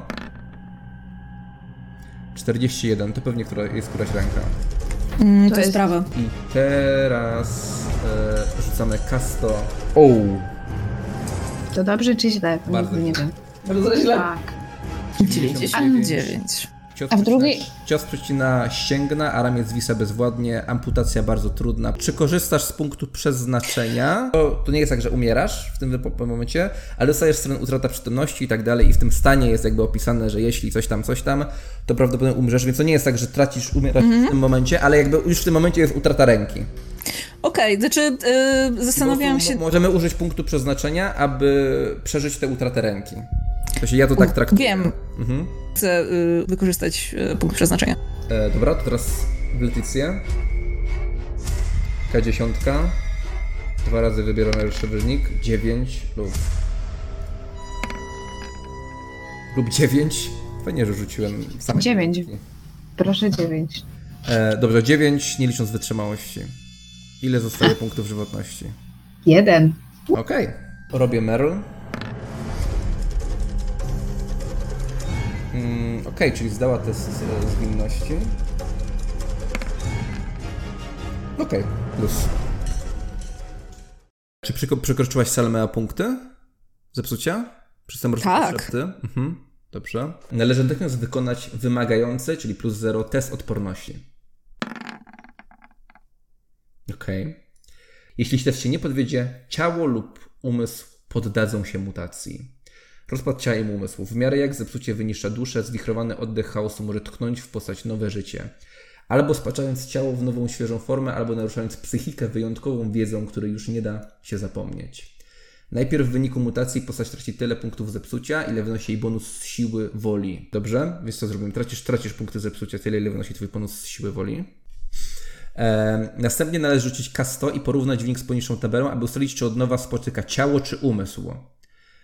Poproszę odrzut od 1 do 50 ciało, od 51 do 100 umysł. Okej, umysł. Teraz wystarczy wykonać kolejny rzut i porównać wynik z odpowiednią tabelą albo z tabelą zepsucia psychicznego strona. Okej, lecimy do psychicznego, strona 185. Życzyłam na umysł.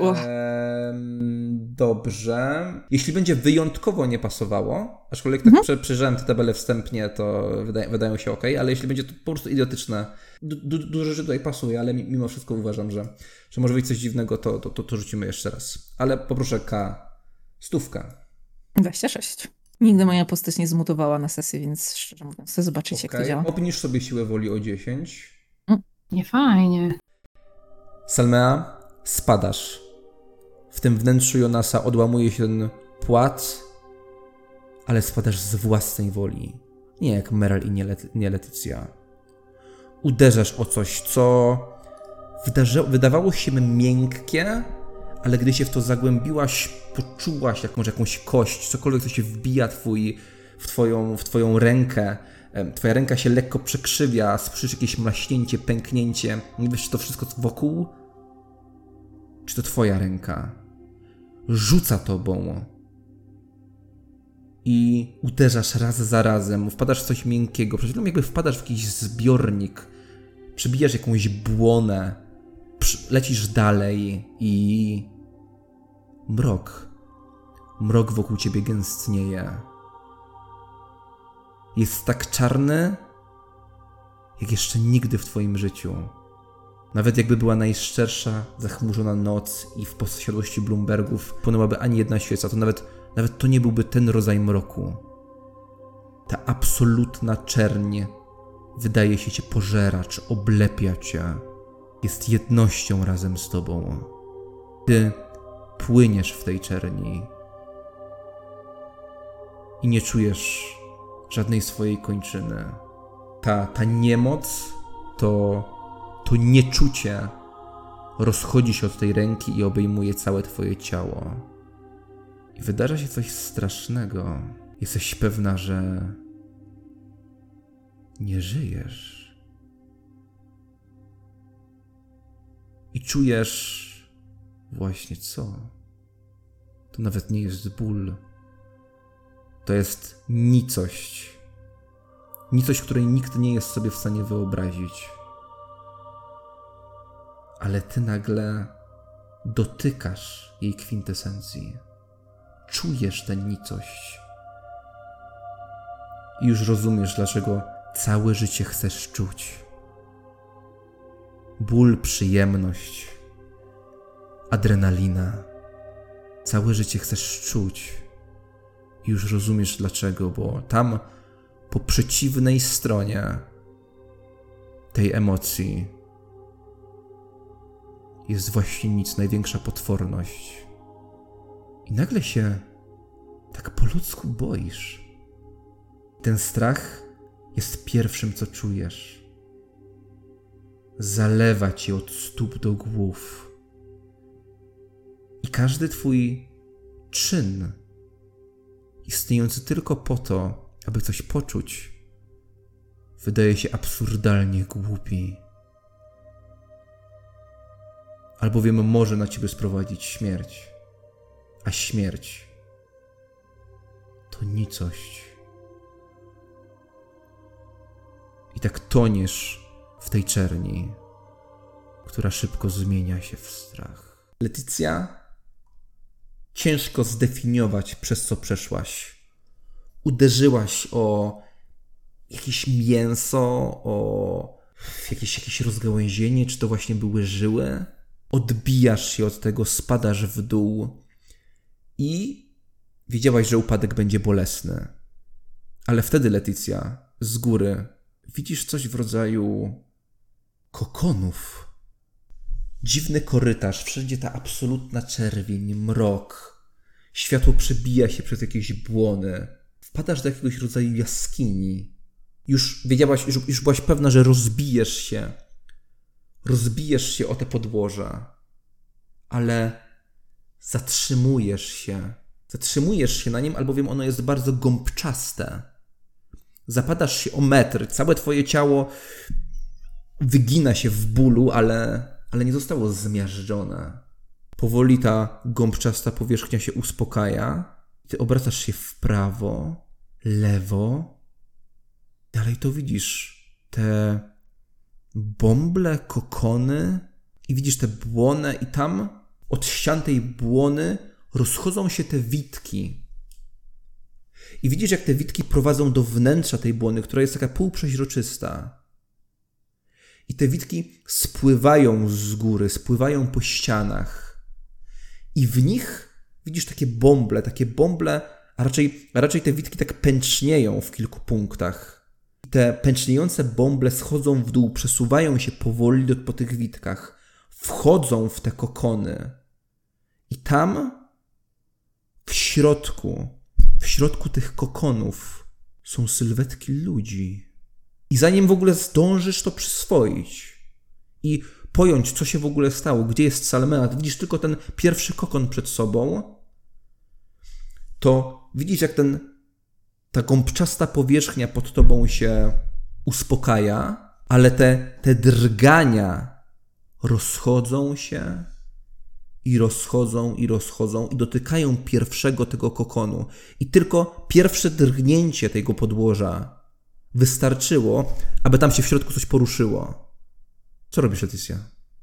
Rozglądam się. Czy widzę tylko te kokony, czy co jest naokoło mnie? Rzucasz spojrzeniem w prawo. Widzisz tam z tyłu Merl, która również nad tym wszystkim panuje. Ty jesteś na kolanach, masz dłonie położone na tej gąbczastej powierzchni oślizgłej, a widzisz Merl, która już się prostuje, już stoi, trzyma ten młot i kilka metrów od ciebie i od Merl po prostu z rozłożonymi rękami leży Salmea nieruchomo. Podbiegam do niej szybko, żeby sprawdzić, co się z nią stało. Podbiegasz do Salmei, a raczej próbujesz w ogóle wstać. Test zwinności. Bez modyfikatorów. +1. +1 to nie jest jakiś zatrważający sukces, więc to, co ci się udaje, to wstać na nogi i iść w ogóle w tamtą stronę na tej chyboczącej się organicznej powierzchni. Zbliżasz się powoli do Salmei. I w tym momencie ten kokon masz po lewej stronie, ten najbliższy. I słyszysz odgłos rozdzierania go. Patrzysz w tamtą stronę? Mhm. Obracasz się i widzisz, jak te witki, które tam wpadają do środka, przyczepione są do postaci, która ożywa. Rozwiera te witki i widzisz dłonie. Czy spodziewałaś się twarzy Jonasa, czy nie? Widzisz coś innego. Olbrzymie wrzody pokrywają całą jego twarz. Widzisz tylko kawałek ruszającej się wargi. Owrzodzony Jonas zaczyna wydobywać się stamtąd. Żółć leje się po jego oczach, albowiem jedno oko patrzy na ciebie. I on wydobywa się, wychodzi z tego kokonu. Te witki się od niego odczepiają, które jakby zsyłały na niego energię, bo z każdym momentem, kiedy ten bąbel do niego dochodzi, on się prostuje.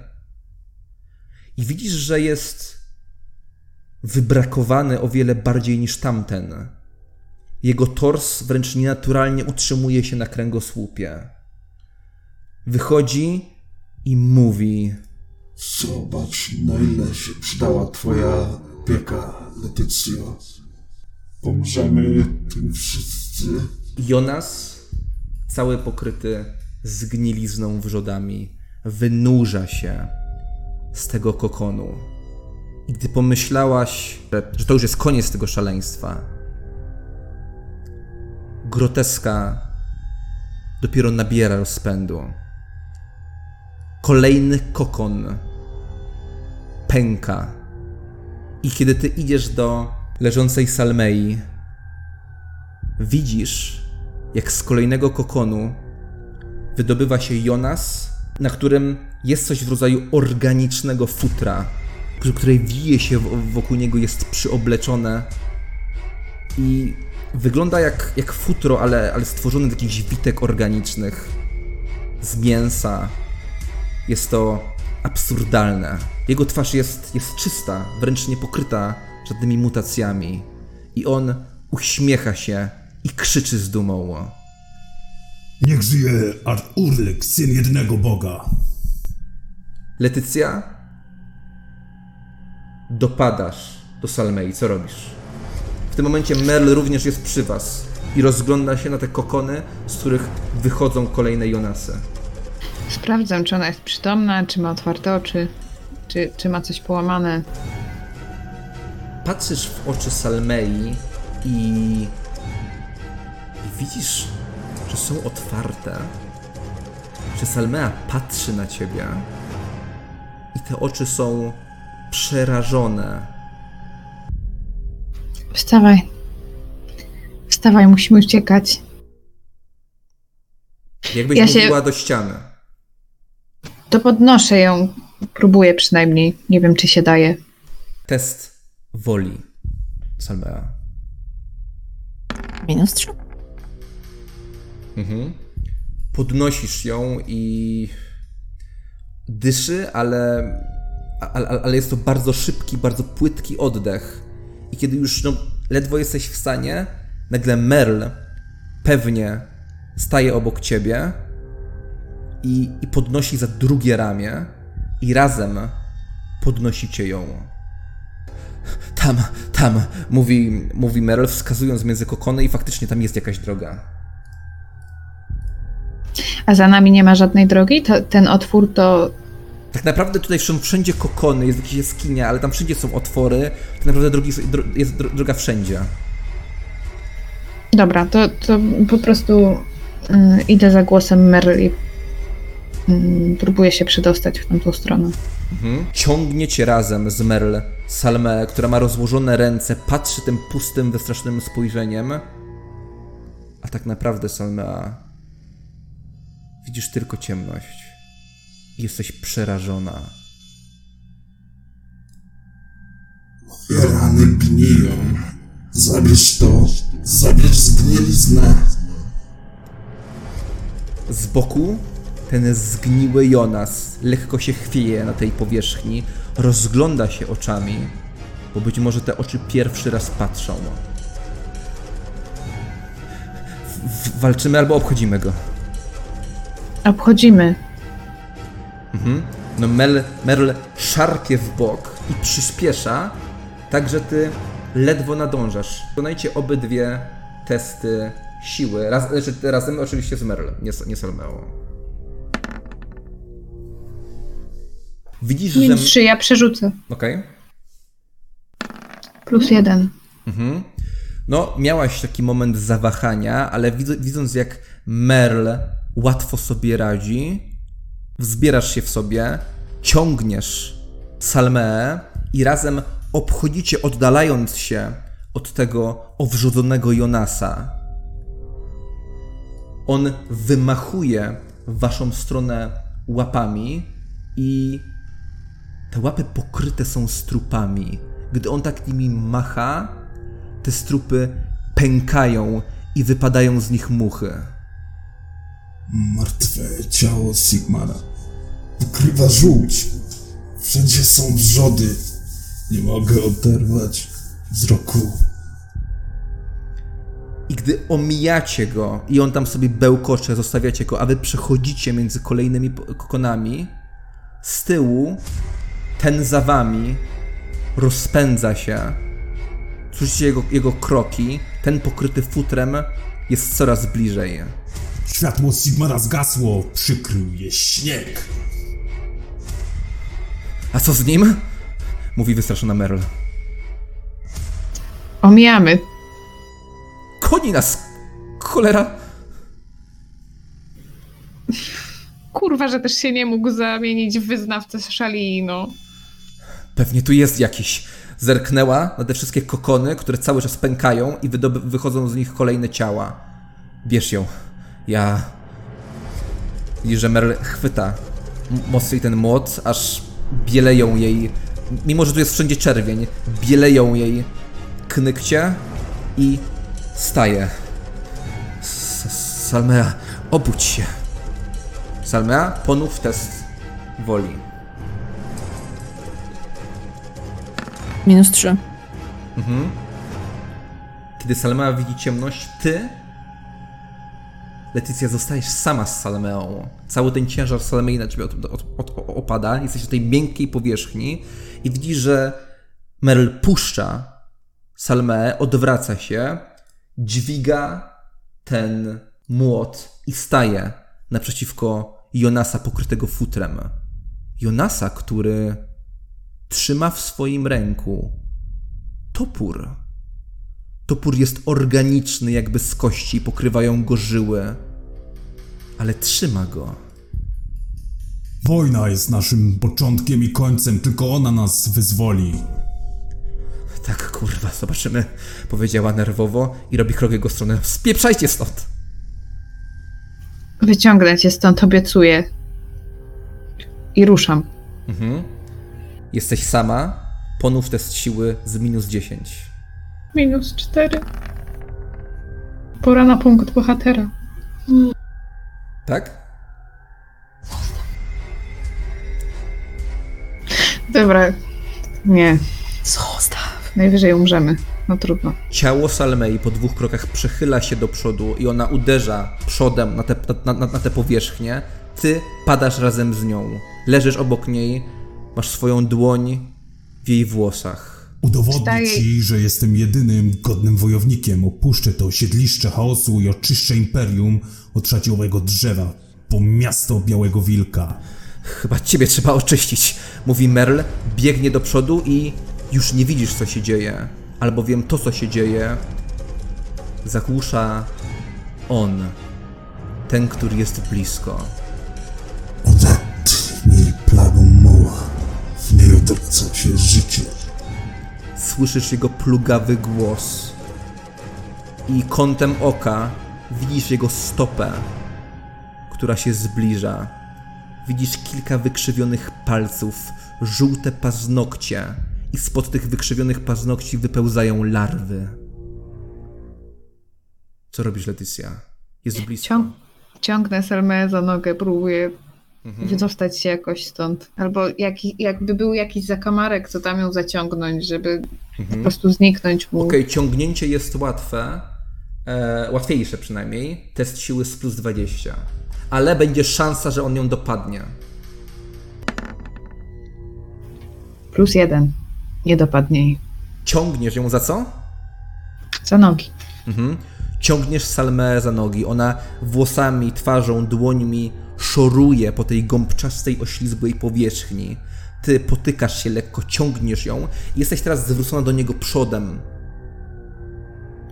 Uciekasz tyłem, ciągniesz, bo idziesz tyłem ciągnąc ją. To coś kroczy powoli i widzisz, że tak spogląda na Salmeę, tak stoi nad nią i tak po prostu robi taki powolny wykrok do przodu, chcąc się na niej położyć.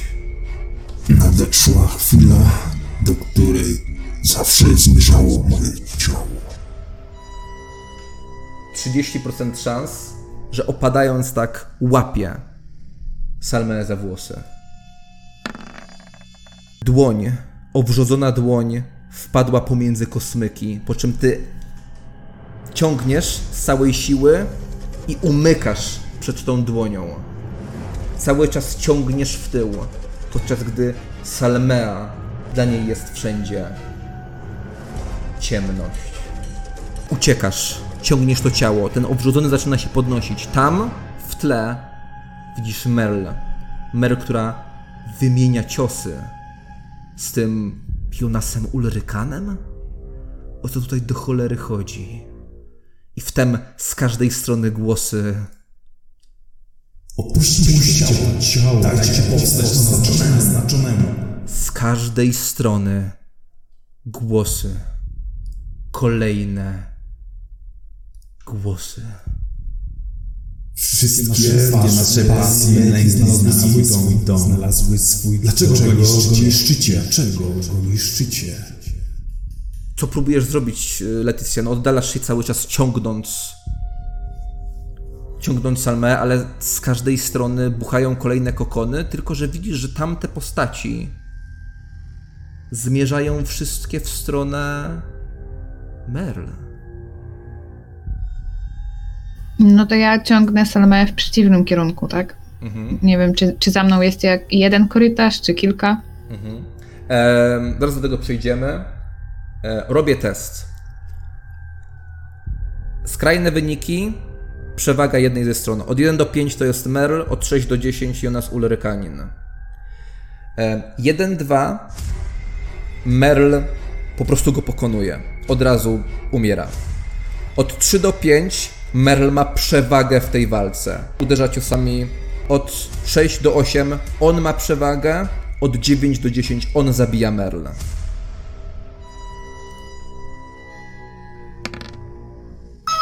Merl! Wytatuję sobie jej imię. Patrzysz w tamtym kierunku ostatni raz, szukając wyjścia, i w momencie, jak tak patrzysz, Merl bierze zamach. Merl bierze zamach i uderza w głowę, po prostu w skroń tego Jonasa. I kawał tej głowy odczepia się. I to coś pada na kolana i przez moment zostają tylko usta. Nie dasz rady mnie zabić. Wieczny ogień nie zgaśnie nigdy. Po czym Merl bierze zamach i drugi raz odrąbuje tym młotem całą tę głowę. Tłum wyje jak poparzony. Jak wielu z nas musi zginąć, się. Patrzysz za siebie, Leticia, i widzisz 3 korytarze. I gdy tak taszczysz Salmeę, widzisz Jonasa za sobą. Stoi przy jednym z korytarzy i widzisz, że ma na sobie coś w rodzaju kaptura i sam ten kaptur jakby jest organiczny. Ale ten Jonas uśmiecha się do ciebie. Jesteście, żyjecie. Całe szczęście. Mówi po prostu. Co robisz, Leticia? Masz 2 korytarze i jeden, przy którym stoi ten Jonas. Przez chwilę przemknęła mi taka myśl przez głowę, że bardzo chciałabym zobaczyć, jak wygląda Jonas w szalitańskim wydaniu. Ale jednak nie wybieram tego moryckiego, idę w jakiś inny korytarz. Idziesz w tamtym korytarz i widzisz, że on tak powoli przyspiesza, ale tak idzie powolutku w waszym kierunku. Macie jakiś plan? Powiedzcie, że macie jakiś plan. Jego mina jest szczera, jakby autentycznie chciał się stąd wydostać. Mogłyśmy iść drugą stroną. Poczekajcie. To ja po prostu... Widzicie to? To musi być wyjście. Nagle wydaje się, jakby coś zauważył i wraca do tego korytarza, z którego przyszedł. Czy ja w ogóle ogarniam, gdzie ja jestem? Czy to jeszcze ma związek jakiś z organizmem, czy już nie bardzo? Nic ci się nie kojarzy. No jakby spoglądasz w górę i widzisz tam jakieś ściany, które nie mają żadnych wzorów, są wypukłe, wklęsłe, nachodzą na siebie. To jest jakaś bardzo nieregularna jaskinia pełna otworów. I wszędzie są te kokony, nawet gdzieś tam na ścianach, nawet gdzieś tam wyżej. Już nie można się cofnąć. Po prostu ciągnę tą Salmę i to jest tylko sen. Gdy tamten Jonas, który was zachęcał, żeby pójść za nim, bo on tam widzi wyjście, znika w tamtym korytarzu, ty wchodzisz w ten wąski korytarz i przez chwilę idziecie i wszelkie odgłosy milkną. Jest spokojnie. Korytarz lekko się porusza, jakby oddychał. Przestrzeń już jest mniej gąbczasta. Po wszystkim rozchodzi się jakiś taki podmuch i Salmea, otwierasz oczy. Z tej ciemności wynurza się twarz Leticji w półmroku. Jest Leticja, a wszystko wokół to cały czas skondensowany strach, bo tu dokładnie czujesz potworny, nasilający się niepokój. Widząc jej twarz, ja jeszcze bardziej przerażona po prostu wyję ze strachu. Odzyskujesz władzę w ciele, leżysz na ziemi tak naprawdę. Dopiero co podniosłaś głowę i spojrzałaś na Leticję i czujesz, że dopiero to wszystko wraca do ciebie. Czujesz takie jakby mrowienie, nie wiesz, czy ta krew odpłynęła, ale zaczynasz z powrotem czuć i boisz się, jakby wiesz, że cały czas jesteś blisko śmierci i ten strach przed śmiercią jest straszny, jakby ten twój ruch był idiotyczny, ten skok. Kulę się, obracam się twarzą do ziemi, tam gdzie czuję, że coś mnie podpiera i wpijam palce po prostu w podłoże i trzymam się tego, jakby od tego zależało właśnie moje życie. Jak najniżej, jak najbliżej i jak najmocniej. Rzucam kością 1 do 10. 1, 2. Merl po prostu wraca. 3 do 5. Merl wraca poraniona. 6 do 8. Merl woła o pomoc. 9, 10. Słyszycie jej agonalny krzyk. Ale, agonalny, cierpiący bardzo mocno. Zdała poprzedni dobrze. Proszę, dwójkę. Odgłos od korytarza narasta. I słyszycie krzyk Merl. Jak wielu jeszcze? No chodźcie! Narodziny są blisko, ale my jesteśmy kluczem. Możecie nas zabić, ale wygrać. Naznaczony nadejdzie. A rozkaz przybędzie wraz z nim. Won na Sigmara! Leticja! Salmea! Wolfgang! Pomóżcie! Co robicie? Krzyczę, tutaj! Za dużo! Za dużo! Leticja, krzyczysz. I w tym momencie Tam są, łapać ich. dźwięk rozchodzi się po korytarzach i liczne odgłosy Jonasów narastają i jakby przesuwają się w stronę tego korytarza, w którym jesteście. To jest jakaś okazja dla Merl, robię jej test zwinności. Uciekajcie! Dam radę! Uciekam! Tylko wezmę Salmę ze sobą. Pomagasz jej wstać, tak? Tak, i mówię, chodź, musimy iść. Jestem przy tobie, nic nam się nie stanie. Chodź, idziemy. Idziemy. Salmea, proszę. Dalej wczepiam się przerażona. Słyszałam krzyki i poznaję te głosy, a reszty nie poznaję i jest tu jeszcze Letycja i... Dobra, daję jej z placka, tak otwartą ręką przywalam ją w policzki i mówię, że idziemy stąd. Wstawaj. I ja nie przyjmuję odmowy. Jak ona się trzyma tego, to ja rozbieram jej palce, nie wiem, gdzieś naciskam, co jej rozluźni mięśnie i po prostu ją podnoszę i wychodzimy.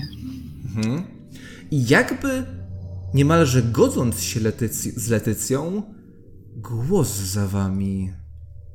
Zostaw nas, Salmea. Tutaj jest nam dobrze. Możesz wrócić do domu. Kiedy Letycja dotyka moich dłoni, ja po prostu wpijam się wręcz boleśnie właśnie palcami w jej ręce. Wstaję i rzucam się po prostu do ucieczki, tam gdzie po części Letycja mi kazała, a po części gdzie po prostu byłam sama skierowana. Razem zaczynacie tamtędy zmierzać. Idziecie tym wijącym się korytarzem, biegniecie, przynajmniej Letycja próbuje zrobić wszystko, żeby to był bieg. Ale głos, który podąża za wami, kroki narastają i... O kurwa, jak dobrze! Merl zjawia się obok, patrzy na was, w jednej ręce trzyma ten młot, który jest cały z flaków, z krwi, w ogóle wisi z niego jakieś jelito i jest tam przyczepiony kawał głowy Jonasa jakiegoś. I gdy tak patrzysz od razu, Letycja, na ten młot, Merl spogląda na ten młot, i strząsa to o ścianę, podbiega do was, lewą ręką łapie Salmeę, próbując pomóc. Szybciej. Tym razem jak krzyczę, bo nie spodziewałam się tego dotyku, trochę się wyrywam, ale widzę, że to ona, więc przestaję się wyrywać i dalej, jak najzręczniej, jak najszybciej. Biegniecie. Cały czas przesuwacie się, przyspieszacie, idzie to sprawnie i Salmea, ty czujesz, że wracają siły. Ale strach ściga cię cały czas. Letycja, jesteś obok i nagle... Ślepy zaułek. Wpadacie na koniec, na ścianę. Gdy tak się zatrzymujecie, wpadacie, to ona się tak lekko napina. To błona. Wyciągam sztylet i tnę. Tniesz to z mlaśnięciem. 2 płaty błony skóry, czegoś pomiędzy, odpadają na boki. Wszędzie widzisz tutaj te żyłki, które były w tych kokonach. I to wszystko wygląda jak wnętrze kokonu. Ale za wami słyszycie ten głos. I gdy przecięłaś tą pierwszą ścianę tej błony, za wami dźwięk, który jest dużo bliżej niż tamte. Przestańcie! Ten ból jest... Merl, nie zważając na nic, trzyma cały czas Salmeę, przechodzi do przodu, uderza młotem ten jeden ze zwisających kawałków skóry i przechodzi bliżej i tam są kolejne błony i wszędzie są te witki, w których są te bąble, które płyną po tych witkach gdzieś w środek, gdzieś w stronę światła. Tam gdzieś jest czerwień, która wręcz pulsuje, jest dużo jaśniejsza niż wszystko, a Merl cały czas trzymając pod ramię Salmeę tym swoim młotem uderza nawet te witki, które są w powietrzu i gdy te bąble wybuchają, pryska z nich krew, czerń, coś takiego. Ja tnę dalej tę błonę, nie zastanawiam się, co robię, po prostu jestem tak zaangażowana w to, żeby wyjść stąd, że nie zwracam uwagi na te bąble, na te witki, po prostu tnę tą błonę jak tylko mogę i wychodzimy stąd. Przesuwacie się cały czas do przodu Samea? Jak ty się odnajdujesz w tym wszystkim? Ja gołymi rękami, bo zakładam, że ten kamień i rękaw straciłam gdzieś po drodze, gołymi rękami rozdzieram, po prostu ranię sobie pewnie palce, paznokcie, ale drapię. Próbujesz cokolwiek pomóc. Zmierzacie do przodu. To światło, to czerwone światło jest coraz bliżej. Merl uderza.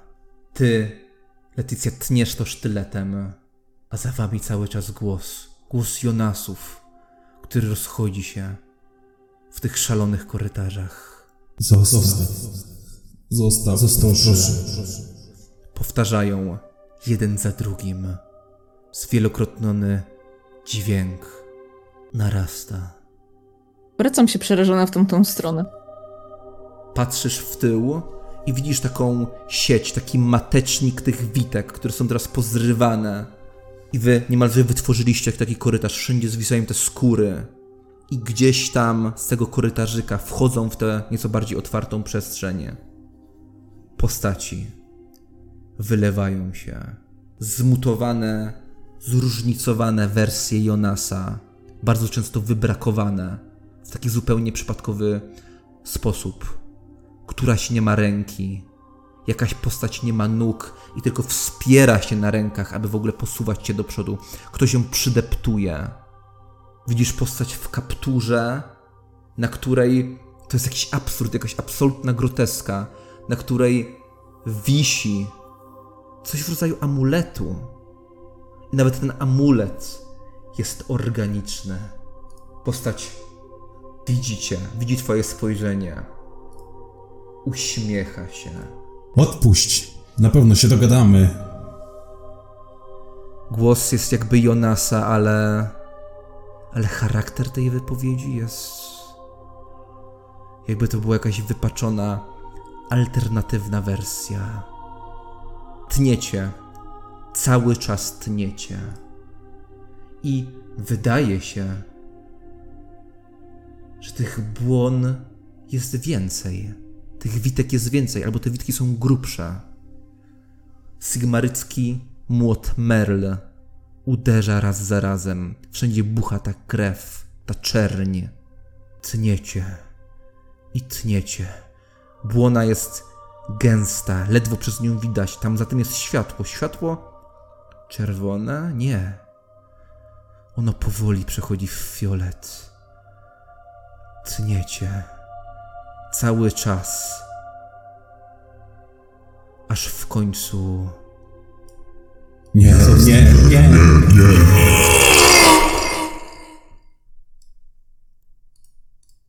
Błona pęka.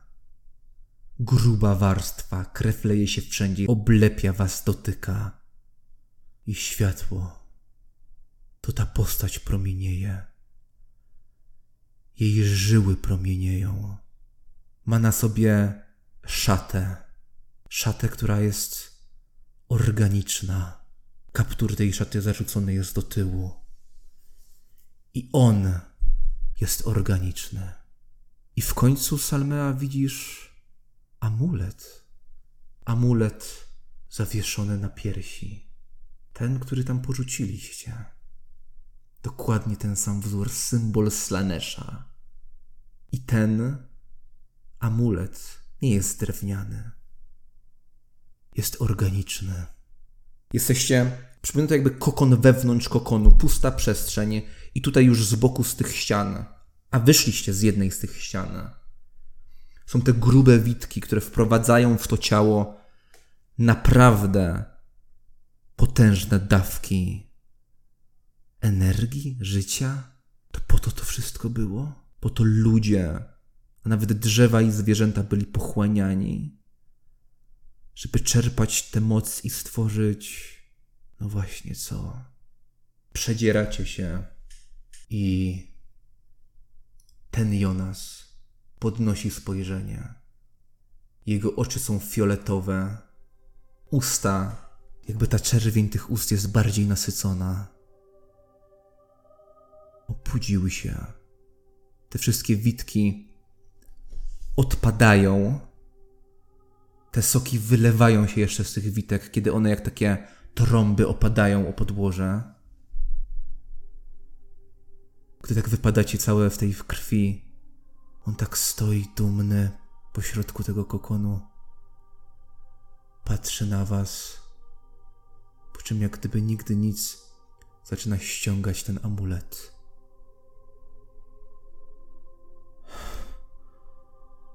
Merl dyszy. Salmea, ten Jonas z tymi fioletowymi oczami od razu łapie z tobą kontakt wzrokowy. A ten wzrok jest wręcz uwodzący. Wyciąga ten amulet w twoją stronę. Organiczny amulet Slanesha. Widzisz w jego oczach po prostu szczęście.